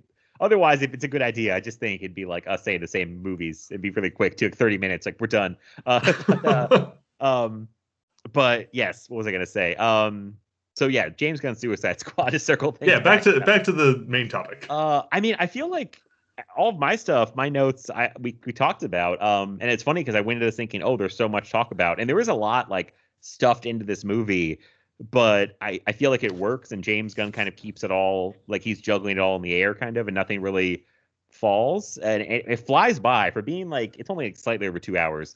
I felt like it moved really well too, so that was nice. Actually, well, the first time I saw it was opening night in an IMAX theater after a 10-hour workday. Ooh.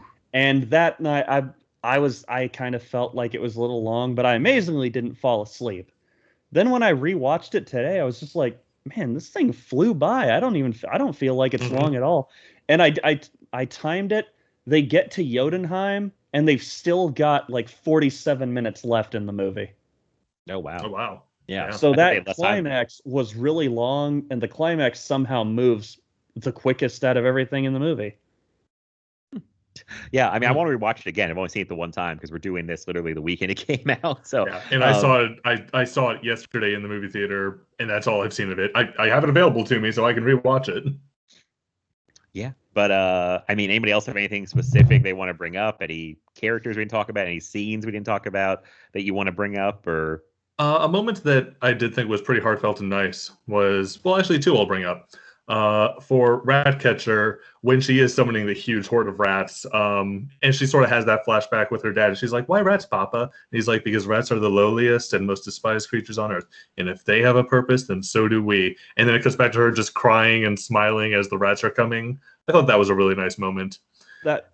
I think that's beautiful, but the first time I saw it, I was still fuming about Polka Dot Man's death that I couldn't fully enjoy it. I know, it does upset me. And the other moment is when Bloodsport's daughter is watching TV and she's like, "That's my dad," and she has a moment of pride for him. I did like that. Yeah, that's good because it's not too much because we saw them fight like crazy earlier. So it's like, I do think that's the one. Like, it's kind of a clever twist on the Deadshot Jesus Christ! I keep wanting to say Well, whenever I say Bloodsport, I keep wanting to say Bloodshot and Deadshot. It's easy, yeah. Anyway, yeah, that's like the one thing that's different about Bloodsport from Deadshot is that here too about this whole thing being a sequel, but it doesn't feel like a sequel. Like, yeah, you know what I mean? It's because it clearly is following what happened before. Because Right. Rick Flag has a relationship with Harley. Harley remembers Boomerang. It's almost like a studio note to James Gunn. Like, all right, you could do a new character, just find somebody else to do a character like Bloodshot or what is like Deadshot. Right. It's like just taking a puzzle piece and just trying to. One. Yeah, it's like taking a puzzle piece. It's just like, oh well, we were missing that puzzle piece. Okay, let's just put this one that sort of fits. Very strange. But I liked it because I like Idris Elba as this character, and I was just gonna say, as much as Will Smith is one of the better parts in that movie for me, I definitely like Idris Elba better. I think he just fits better. And Absolutely. great moment. I thought one of those moments where it pays off the whole like jumping around in time thing, where Ratcatcher looks like she's gonna be killed by Peacemaker, John Cena, and then Idris Elba comes crashing down through all the floors of that building on that like concrete slab and ends up right in front of them. I loved it. In the movie theater. I'm sorry, go ahead. Oh no, I was just gonna say that's why I was raving about that like time jump earlier, because like that payoff was so awesome. Yeah, in the movie theater, my fiance, she was just sort of like, "Ooh, that is killer on the knees, though." That's what I was thinking too. I was like, he should be shot, right? Also, since I watched in the theaters, I wasn't like keeping time. I was too entertained, but I might go back or maybe one of you can tell me. It says 8 minutes earlier. Is it possible that was like real time and it was actually like 8 minutes after they introduced that, it got back to that scene? You know, when it happened today, I was actually going to try and time it, and then I immediately forgot to, so I don't know, but it could be. Yeah, I'm curious now. Wouldn't surprise me. I want to watch. I'll definitely watch it again before it leaves HBO Max. I think it leaves like beginning of September, so I'll definitely watch it at least one more time. Ooh, we do have to talk about well, there's a couple King Shark moments I want to bring up. First, quickly, of course, the when he goes into that like aquarium room and he's just like staring at his new dumb friends, who he actually calls new dumb friends, and then they end up all trying to eat him. God, that was like I thought that was a beautiful moment. And then when it turned at the end, I was like, okay, that's pretty funny. Yeah. I thought when he walked in there that he was going to see like a shark in there and like have this really existential crisis. Oh God, that would have been just as amazing. Just like the animation on King Shark is so great. Like the texturing is really good on him. When they get those close-ups of his skin, it's like really textured and it looks really good. I feel like the CG in DC movies is overall much stronger than it tends to be in the Marvel movies. Because I'll watch Batman v Superman, which came out in 2016, and I still think so much of that movie looks incredible. And then I'll watch Avengers Endgame, and I'm like, man, this shit already looks dated. I still love it, but this is just like a big CG jumble that you did rather quickly at the end of production, I'll bet. Yeah. Yeah, no, he does look good. I'm once again very happy he survived. They had me worried there for a little bit because everyone was dying. The other King Shark moment I wanted to bring up is when he's gonna eat Ratcatcher. Oh yeah, when she's still asleep, right? She's still asleep, and then she wakes up, and they're like, "You were about to be eaten." She's like, "No, Nanawe would never do that." Yeah. And is it Bloodshot? He's just like, "You Go ahead, would." sorry. And then she calls all her rats on him, but then she's like. I just love that even though she's almost eaten, she's just so understanding, and he's just like, no friends? Yeah. I forget exactly what he said, but like, God, there are a lot, for a movie that like pissed me off with how it treated one of its characters, there are a lot of heartwarming moments in it for me. And that's one of them. Yeah, and there were a few moments I did feel bad for King Shark because like when they all go into the bar and he has to just wait in the car, I'm like, oh, I feel bad for him. He doesn't get to yeah. There's something about like I was thinking this kicked in again my sympathy for like simple characters, and I feel like King Shark is like this like he's like murdering eating people left and right, but he's a shark, so what are you gonna do? I felt bad for him a lot. I was like, oh, this is like when he's like playing with like the fish in the aquarium, I'm like, this is so sweet. He's like such a simple nice character. I don't want anyone to hurt him, even though he's a murderer technically. It's like I want nothing bad to happen to King Shark. I was just very nervous. Yes, I was like, he's a so gem simple. and he is a gem and no harm must come to him.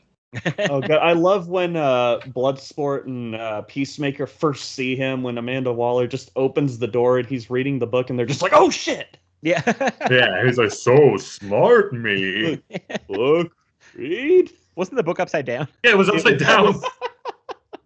Yeah, I mean, there's a lot of great little comedic moments. I know, like, there's a lot of kind of jokes thrown out, and not all of them hit, but there's a lot of good ones that land pretty well, I think. So, yeah, a lot of King Shark stuff works for me. All that stuff's good, I think. So, yeah, God bless Gunn for giving us like these big action stars doing just the most ridiculous things. Yeah. I will say one thing about the movie, like how it looks and how it's shot. I feel like I thought it looked good. I thought it was like very bright and colorful, which I know sometimes these super movies get like, especially DC, has a problem with being very dark and like it's always rainy and it's like nighttime and they're trying to cover up stuff. But I feel like this has very been like bright and colorful. And Well, that's kind of been DC's MO like since 2017. After Justice League, like we've had Aquaman and Wonder Woman 84 and Shazam, and they've been really Shazam trying. and Birds of Prey, yeah. Yeah, exactly. Birds of Prey. Actually, that's another question I wanted to ask you guys. Which do you guys prefer, the Suicide Squad or Birds of Prey? Oh man, That's tough because I've only watched the Suicide Squad once. Since it's the fresher one in my mind, I sort of naturally want to say the Suicide Squad, but I would have to like watch them both back to back because I love Birds of Prey. See, Birds of Prey, oh, sorry. Go on, Matt. Sorry. No, it's tough. I'm with Ken because I've only seen each one once. I saw Birds of Prey in a theater and liked it a lot. And I actually even bought it on Blu-ray and still haven't rewatched it. This one I just saw once. And I'm kind of inclined like Ken because it's a more recent one to say Suicide Squad, but I like them both a lot. So yeah, that's a tough call. I would definitely pick Suicide Squad. I like both of them, but Birds of Prey just has that constant Deadpool-esque fourth wall breaking narration. Fourth ball breaking. Yeah, and she does break some balls in that. She does. She definitely. Oh my God, she does. But yeah, that narration just drives me crazy sometimes. And like this had a lot of those like kind of gags in it, but it never got quite as obnoxious as in Birds of Prey, which I still like. I've seen both of them twice. I watched Birds of Prey again the night before I saw Suicide Squad, but I got to give the edge to Suicide Squad just a little bit. Yeah, I will say. I was just going to say Birds of Prey. Oh my God, I'm. You go ahead. You go ahead. This is tough for three people. Birds of Prey had nothing that pissed me off as much as the Polka Dot Man death. Mm-hmm. Yeah. Well, you were mentioning how a lot of these comic book movies have a hard time with villains who are just villains from the get-go. But I think Roman Sionis is like Ewan McGregor is fantastic in that movie. Oh, at 100%. He is just having the time of his life, and you know who he is from the get-go. Yeah. He's a real great villain that you love to hate. Absolutely. As is sorry, go ahead. Mr. Zsasz. Yeah, I thought he was a little underused because, last time we saw Victor Zsasz was in Batman Begins, and he just had a really small part there, and they really didn't play up how insane he was in Birds of Prey. Really? I feel like I gotta. I mean, I'm not too familiar with the character outside of the movie, so pretty much all I know him from is Birds of Prey. My most exposure to him is in the Arkham games, and he is like seriously deranged in those. Yeah. God, I gotta play those. They're so good. You really gotta play them.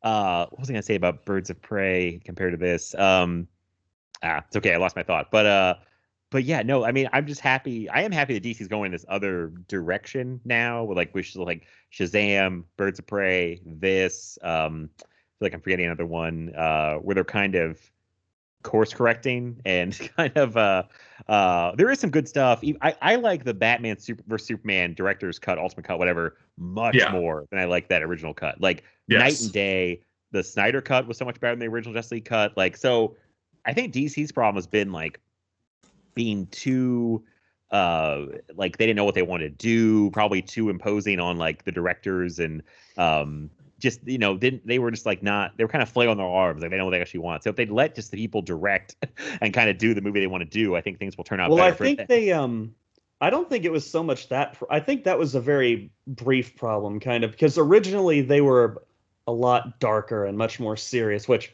I personally was actually a fan of. I liked the kind of 180 from Marvel where these movies are just taking themselves so seriously. Like, especially the director's cut. I love Batman v Superman, and I love the director's cut. I love that that movie just essentially makes Batman a villain. But after that one, I think they were just like, oh shit, we got to watch out for Suicide Squad. And I wouldn't be surprised if the disastrous reaction to Batman v Superman is what led them to like kind of go behind David Ayer's back on Suicide Squad. Mhm. And I mean, after that, we just got Justice League, and ever since then, they've just been doing Marvel movies, and I feel like they haven't been getting in the director's ways too much.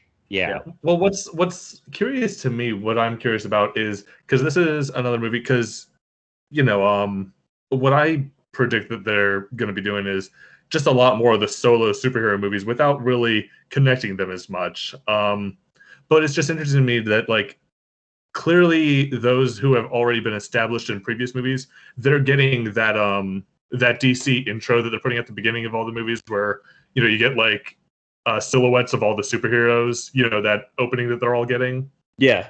But then there are other ones that are clearly not in this universe, like Joker. I doubt the Batman with Robert Pattinson is going to have it. For those that are clearly not established in the same universe. But I think DC's best bet now is to, just don't do the Marvel thing and just like tell individual stories of these characters and don't have them interconnect as much.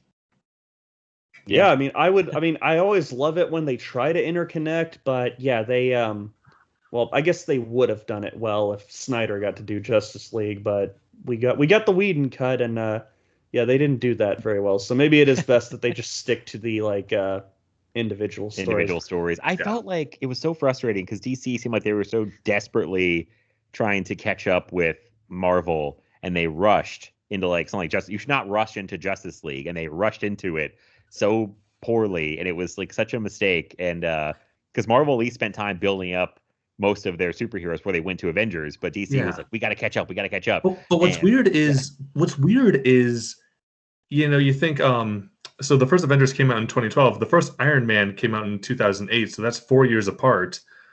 Man of Steel came out in 2013, and Justice League came out in 2017, so that's 4 years apart. So somehow in the same amount of time, Marvel did it so much better and built up so much better. Yeah, I don't know what happened. Oh, we're also getting Wonder Woman in well, there was that's true. Wonder Woman is good. There was a 3-year gap between Man of Steel and Batman v Superman. DC didn't do anything in that time, whereas in that 4-year gap between Iron Man and Avengers, they had like 4 or 5 movies building up to that. Right. Mm-hmm. Yeah. It just like it was planned out so much better. I mean, like, listen, you'll give Kevin Feige shit for a lot of things, but the guy knows how to. He's putting together something over there with that Marvel universe. Like things interconnect well. Like there's a controller. There's someone at the controls basically, and like DC seemed like they didn't have that person running the things behind the scenes. So I don't know, but hopefully they get their shit together. I mean, so we will see. I don't even know what's up next for them. It's Batman, but that's like. Isn't the Batman Robert Pattinson not that connected to everything else? Is that the only thing I can imagine them doing to connect it is, since Ben Affleck is gone, the only thing I can imagine them is like Flash pointing into his universe and being like, hey, our Batman's gone. We need you to join our team. Yeah, I mean, I'm very excited for that Flash movie because because Michael Keaton's going to be in it. I know, I'm very excited. Yeah. And this is all like hearsay. So I don't know if any of this is true or not, but apparently Michael Keaton's confirmed to be in that Flash movie. And apparently they're saying Ben Affleck's Batman's supposed to be in that movie too. So wait, I'd really? be surprised if that's what I heard. Once again, everyone takes it for a grain of salt. I don't know, but you know what I say? I say put Brendan Roth in that movie. Fuck yeah. Okay, cool. Another Superman Returns defender. Love Superman Returns. Yes. Gotcha. Okay. Sounds like someone's. A Google Home's gone off in the back. Sorry, that was my Google Home in the back. Somehow it thought I was talking to it. My bad. It's like, oh shit. That's right, Google. Superman Returns is awesome. Okay, good to know another Superman Returns defender. I've never seen that movie, actually. You know what year? Do you know what year Superman Returns came out in? 06? 06, yes, baby. That's right. It's Mark's year, baby. Okay, so I didn't have to joke about the Da Vinci Code. We came to 2006 eventually. It just happened naturally when you're here. That also, it's funny that all those movies are having 15th anniversaries this year. So it's like it's your perfect time now. I haven't been celebrating any of them. I have. What the hell am I doing? Oh my! I got so many to catch up on. I don't know. We'll talk about one soon with me, you, and Hayden. I've never seen. Oh my god, that is true. I can't wait. never seen either one of these movies, and I don't know how it's going to go, but I'm still excited. I guarantee you will like one of them. That's right, listeners. You're just aching to know what they are. You'll just have to tune in for a few episodes. Yeah, it should be relatively soon. But yeah, I can't think of much more on Suicide Squad besides to say that I really liked it. I want to watch it again. I'm curious where they go from here, if they return to this property or if this is it. I don't know. There's a lot of things, but I don't know. It should be interesting where they go next. So, I mean, obviously they have some sort of plan to return with the Peacekeeper scene at the end of the credits, but right, he's getting his own HBO show. We talk about that for a second. Wait, because is he? He is, yeah. That's the plan. They've already made it. Oh my god! Yeah, actually, in the interview I watched with James Gunn, yet again, he was saying like, "Oh man, I've seen the Peacemaker TV series, and you guys are in for a treat." Okay, well, I'm not good at watching TV shows, but I might. Neither am I. Neither am I. But I can usually, with the Marvel stuff on Disney Plus, they drop those like weekly. And if I get in from the first episode and can have a whole week to catch up, I can do that kind of thing. But like when you drop it all at once, it's like I'm not binging like, 13 hours, 10 hours, whatever. Like it's easier for me on the weekly shows, honestly, like Mandalorian, the Marvel shows. Like I can keep up with that, but it's like I can't keep up with too much else. But yeah, Peacekeeper's happening. It's already done. They've already made the show. And Peacemaker, right? Yeah, right. Peacemaker. You said Peacekeeper. Oh, damn it. There's so many names on this episode. Can't keep them all straight. Yeah, I could have sworn somebody said it's a prequel series, which made me think he was really dead. Because I'm like, oh, well, he's dead. That's fine. They did a prequel series. Apparently, no, he is still alive in a Suicide Squad, and it's a continuation from the movie. So that'll be interesting. I don't know. But oh my god. I hope they bring back I don't know, some of these characters. Obviously not Harley Quinn because she's too expensive, but I would kill to see Ratcatcher again. Yeah, absolutely. She, like I said, out of all the new characters, I think she's my favorite. No, loved her. Yeah, she's pretty great. Everyone seems they love her, so that's good. Everyone's on board for that. So, anything else you guys want to say to wrap it up here? Or I actually have a theory that I want to say to you guys. All right. So yeah, well, it's not really a theory about like in the universe. It's about how James Gunn and Sylvester Stallone became good friends. Oh, so okay. Yeah, so you guys know obviously he was in Guardians 2. So and in the interview with James that I was watching, he was talking about like, yeah, well, Sylvester Stallone, we're good friends, and he did this as a favor to me. And at first I was thinking like, man, how did James Gunn like become friends with this like living legend of a filmmaker? And then I thought, okay, well, James Gunn has been involved with Troma for a long time. And do y'all know about Lloyd Kaufman's connection with Rocky? I don't. I feel like I've heard it before, but I don't remember it. That's how I feel. Yeah, but I'm not. Yeah. So Lloyd Kaufman apparently helped John G. Avildsen like scout locations for Rocky, and actually when he won the Oscar for Best Director, he actually thanked Lloyd Kaufman at the Oscars. So you get to hear Lloyd Kaufman's name spoken at the Oscars, which is kind of bananas. Oh my god! Yeah, but yeah, actually, that scene of Rocky in the first movie carrying the bum into the bar and plopping him on a chair—that's Lloyd Kaufman. Oh, so what? Yeah, and Lloyd Kaufman is in the first Guardians movie, so I think maybe through the mutual friend of Lloyd Kaufman, they became friends. Interesting. I thought I heard Lloyd Kaufman somewhere in this movie too. It wouldn't surprise me. But I couldn't find him. I didn't see him. Yeah, I didn't see him. I was looking for him. I didn't see him. I just found this out today, but did you guys know who played that redheaded dancer at the bar? I heard about this. Another name I can't pronounce. I can't say her last name. Clementine. I don't know how to say her name, but we all know who she is. Mantis in Guardians of the Galaxy 2, right? Yes. Yeah. Ah, okay. Did not know that. I just had that pointed out to me last night and couldn't believe it. Yeah, I didn't catch that at all either. So I'm trying to think if there are any other cameos that I'm forgetting. I will say one more thing about the beginning. Aside from being annoyed that it's just an overused gag of introducing characters and then just immediately killing them off, I would genuinely kill to see Nathan Fillion in the rest of this movie. Yeah. So yeah, I thought, I mean, I always love him, but I thought he was kind of hilarious in that opening. I did I did like him. That made me laugh really hard when like he sends his arms off and like starts Yeah. slapping people, and then Margot Robbie is like, "What the fuck?" Like, Yeah, it's like, wait, is the detachable kid? so, Oh my so god, stupid. so ridiculous. I love that these ridiculous DC characters that like nobody wanted are in this movie. Yeah. Like Polka Dot Man, Detachable Kid, like Javelin. Like no one gives a shit about. Mongal. Yeah, Mongal. Like no one. The Weasel. I'm sure he's a person somewhere in the comics. I don't know anything about him, but Yeah, played by Sean Gunn, apparently. I found out. Yeah, I am not surprised. I knew he had to be in this movie somewhere. right. Hey, you know, I've got yeah, it. that's Is the Raimi Sean brothers. Gunn Yeah. also that guy who walks by and at the beginning of the movie when we're introduced to Polka Dot Man, this guy like yells at him like, "Hey, why don't you come perform Yes. at my daughter's birthday?" That was Sean Gunn. Yes, yep, that's him too. And I apparently he's Calendar Man, who's like a Batman villain. Yes. Yeah, that's who that was, I thought. That was so. Yeah, we're saying Sean Gunn has a cameo like in no makeup really, and he's playing Calendar Man, who's like a kind of a B level, I would say, Batman villain. But has some good stories. I think he did. Was he Hush? Was that his story? Ken, do you know? I have Long no idea. Halloween, I think. And like, yeah, so he kills on like specific holidays, basically. But yeah, he's like a B.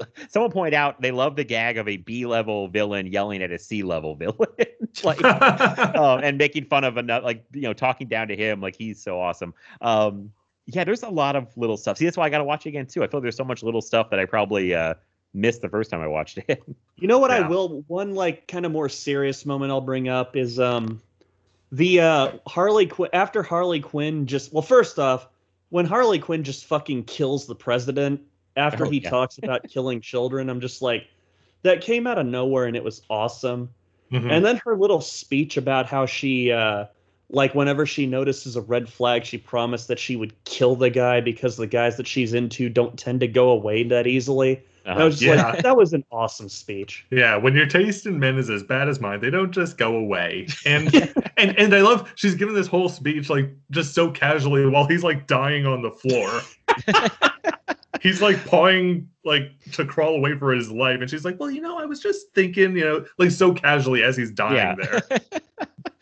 Oh no, she's still great. I mean, a lot of good things to say about Suicide Squad. So I'm not yeah. trying to keep the episode That's going. okay. I know I'm the guy that like has the long episodes, but since it is a James Gunn centric movie, James Gunn centric, he directed the thing. It's just a James Gunn movie.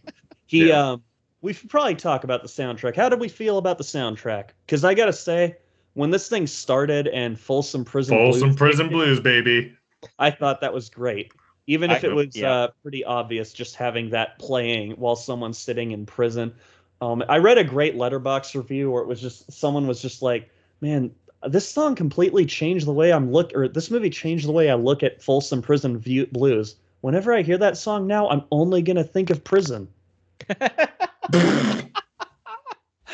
Oh man, that is pretty fantastic, actually.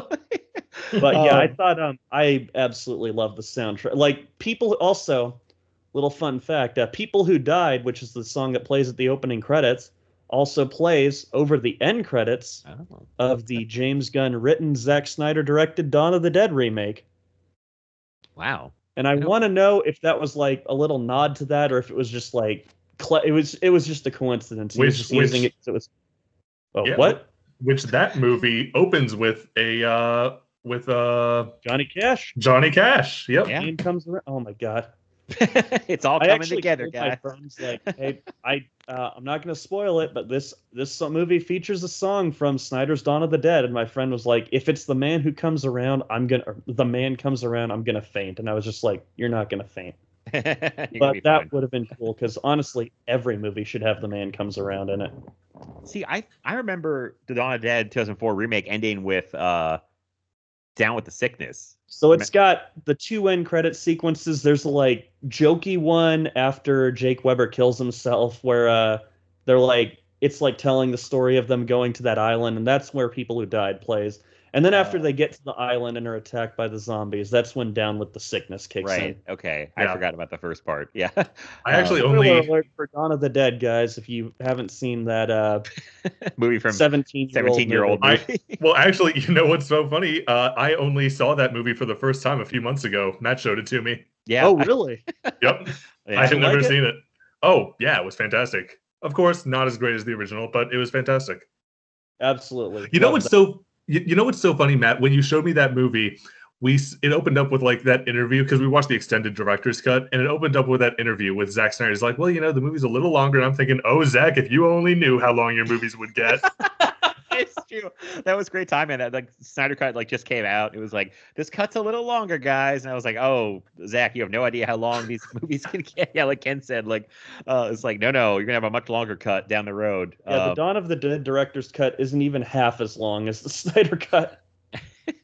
Yeah. Another movie. I don't want to talk about the Snyder Cut too much, but another movie that for being like, is it 4 hours? It's like 4 hours, right? That I thought it moved really well for being 4 hours long. Like I was shocked at like, I watched it one day and I don't have a good attention span. So I was like, but that 4 hours of Snyder Cut, I felt like just flew by. I couldn't believe it. I was like, oh God, 4 hours of Snyder Cut, the fuck. And then I was like, oh, this is going fine. So just thought it was interesting. I don't know. Because it's awesome. Oh yeah. I thought it was pretty great. Here's a question. Listen, I'm going to drag this out too. But for end of the year 2021 lists, like people their top 10 best of the year list, do you think Snyder Cut should count? It better because it's probably my favorite movie of the year. I've been debating this because I think it should count. Okay, I keep a list, like because I plan to do a show on the top 10 of the year, and it's on my list, but I'm like, is this really going to count? Because it's not. I guess it's different enough. I feel like it feels like a whole different movie. It is, and I mean, yeah, it's a completely different movie, and I mean, it's listed on Letterboxd or all these movie websites as a separate movie, so it should count. That's true. And I mean, Matt, you told me it went from a 4 out of 10 to an 8 out of 10 for you. Yeah, it was like I'm a huge jump for that movie. Like it was crazy. So I was just curious why you brought it up. I was like, I gotta ask somebody about this because it's a weird movie person thing that I'm struggling with. I'm gonna remember this, and if that movie is not mentioned on that list, I'm coming for you. If anything, it will be an honorable mention. It may get bumped out of the top 10, but fair enough. It's only the year's barely halfway over. They're still, they're still backloading this year. So that's true. You still have to watch Space Jam. Ooh. Yeah, Mark, have you seen that? No. Oh, I watched Tom and Jerry, so I didn't have to watch Space Jam. Like I put myself through enough already. No, I watched Space Jam: A New Legacy, and there were little moments that I thought were fun, like when they were like traveling through a whole bunch of different Warner Brothers properties. It was cute, but there was legitimately only one joke that made me laugh out loud. And spoiler alert to all you people who want to see Space Jam: A New Legacy. But yeah, there's this great moment where the Toons and LeBron they're losing the game, and then Sylvester the Cat comes in. He's just like, guys, everything's gonna be okay. I found Michael Jordan, and you see this silhouette walking into the room, and there's all this tension built up, and then Michael B. Jordan comes out of the shadow, and LeBron is just like, that's Michael B. Jordan. He's an actor. I'm like, okay, that's really funny. That's like one of the better jokes in the movie. Yeah, I'll give it to him. That's pretty funny. Yeah. And what's funny is my friend Connor called it. He's just like, it's gonna be Michael B. Jordan. And as soon as he walks out, I'm like, oh, good call, Connor. I'm so surprised he called that. Ken, now I got to put spoiler warnings for Space Jam: A New Legacy on this episode. I'm so sorry. Furious with me if they have that film spoiled for it. I know that mark in cinema history. Man. Now here's another question. I'm really dragging this out, but a movie like Nomadland that is a 2020 release, but I had literally no way to see it till 2021. Can I count as a 2021 movie? I mean, you could, but no one would recognize that. Yeah. Matt, this is not recognized by the Academy of top 10 of the year list. No, I thought so, but I was like, I really like that movie, but it came out on Hulu in like January, February, but I had no way to watch it before that. All right. This is good to clear these things up now on this podcast. I feel like People are probably riveted right now. What'll be on Matt's top 10 list and what won't be and what will count. Okay. Yeah, Space Jam New Legacy will be on there. No, it won't, Ken.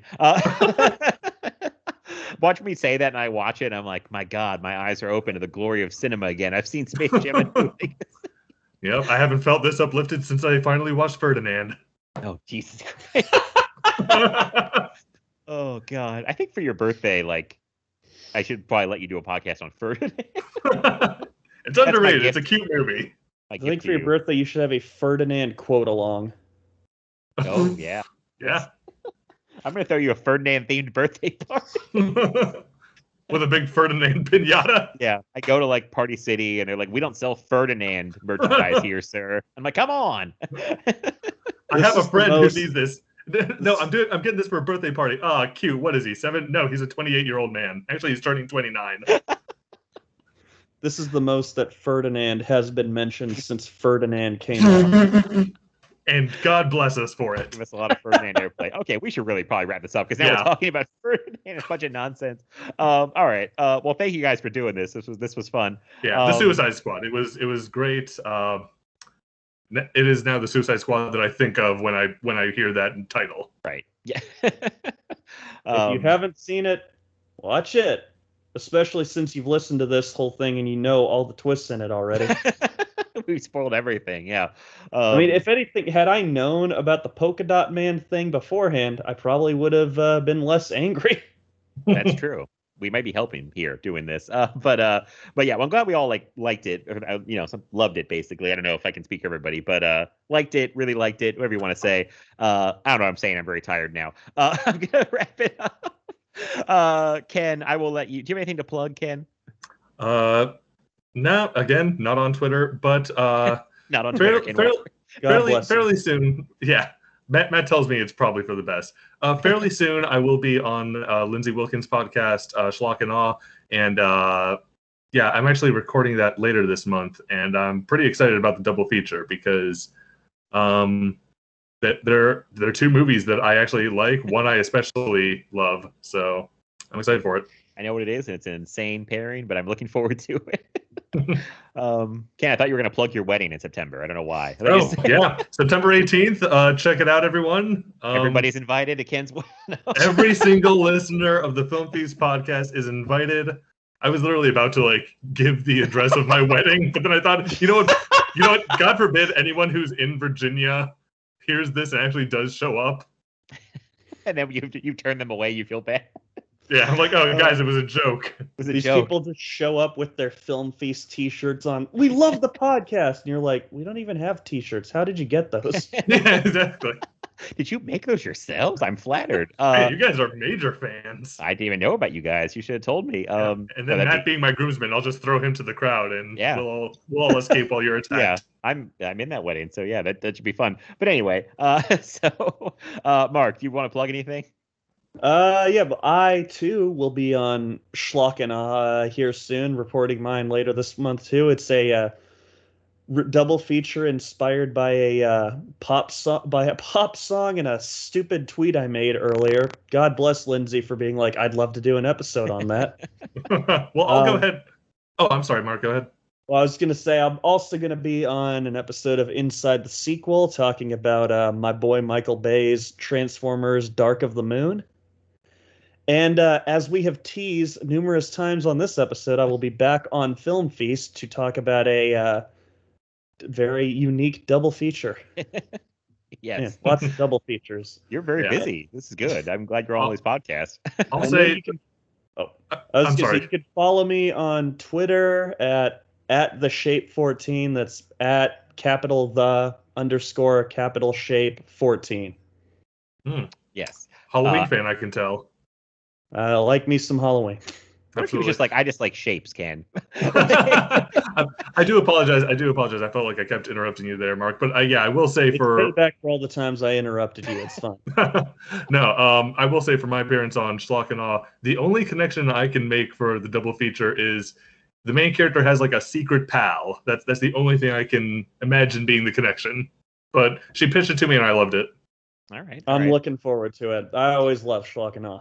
Yeah. I was going to say, it was funny, Mark, when you started talking, when you said, I will also be on Inside the Sequel. I thought you were going to say, I will also be at Ken's wedding. Traveling all the way. Wait, Mark, where do you live? You will also be in Ken's Inside wedding. the Sequel at Ken's wedding, special live wedding episode. The live wedding episode. People at the wedding are just like, why are those guys like recording a podcast in the middle of this thing? Wedding. People trying to listen to the podcast are like, why is Sweet Caroline playing in the background of this podcast? Damn it. Man, oh boy, this is really going off the rails. It's okay. I've lost control. It's fine. Thank you for bringing up Lindsay's Schlock and All podcast, though, because I need to plug the episode I just did, which was sheer madness. And God bless Lindsay, because she lets us do these ridiculous double features that nobody else would, I don't think, allow. Because I did double feature of the Stanley Kubrick classic 2001: A Space Odyssey and the Disney Channel original movie classic Smart House, directed by LeVar Burton. So two of the greats. Yeah, I have to say, I just started listening to that episode, and I feel like up until this point, I thought the double feature I was going to be doing was going to be the most ridiculous one. And then that episode was announced, and I'm like, all right, I feel a little better now. No, I think I told Lindsay I like to put the schlock and all, like I really like to go for the title. Like I really like to bring both to the thing. So yes. So yeah, thank her. Let's check that out. I had a lot of fun doing that one. So that was a good time. And I will just say, follow this podcast in the usual places, on Twitter at Film Feast Pod. You can follow me on Twitter at MapLed87, and you can follow me and the podcast on Instagram at Film Feast, all one word. Thank you guys so much for doing this. This was a ton of fun. I had a lot of fun talking to you guys, and we will see you all next time. Bye, everybody.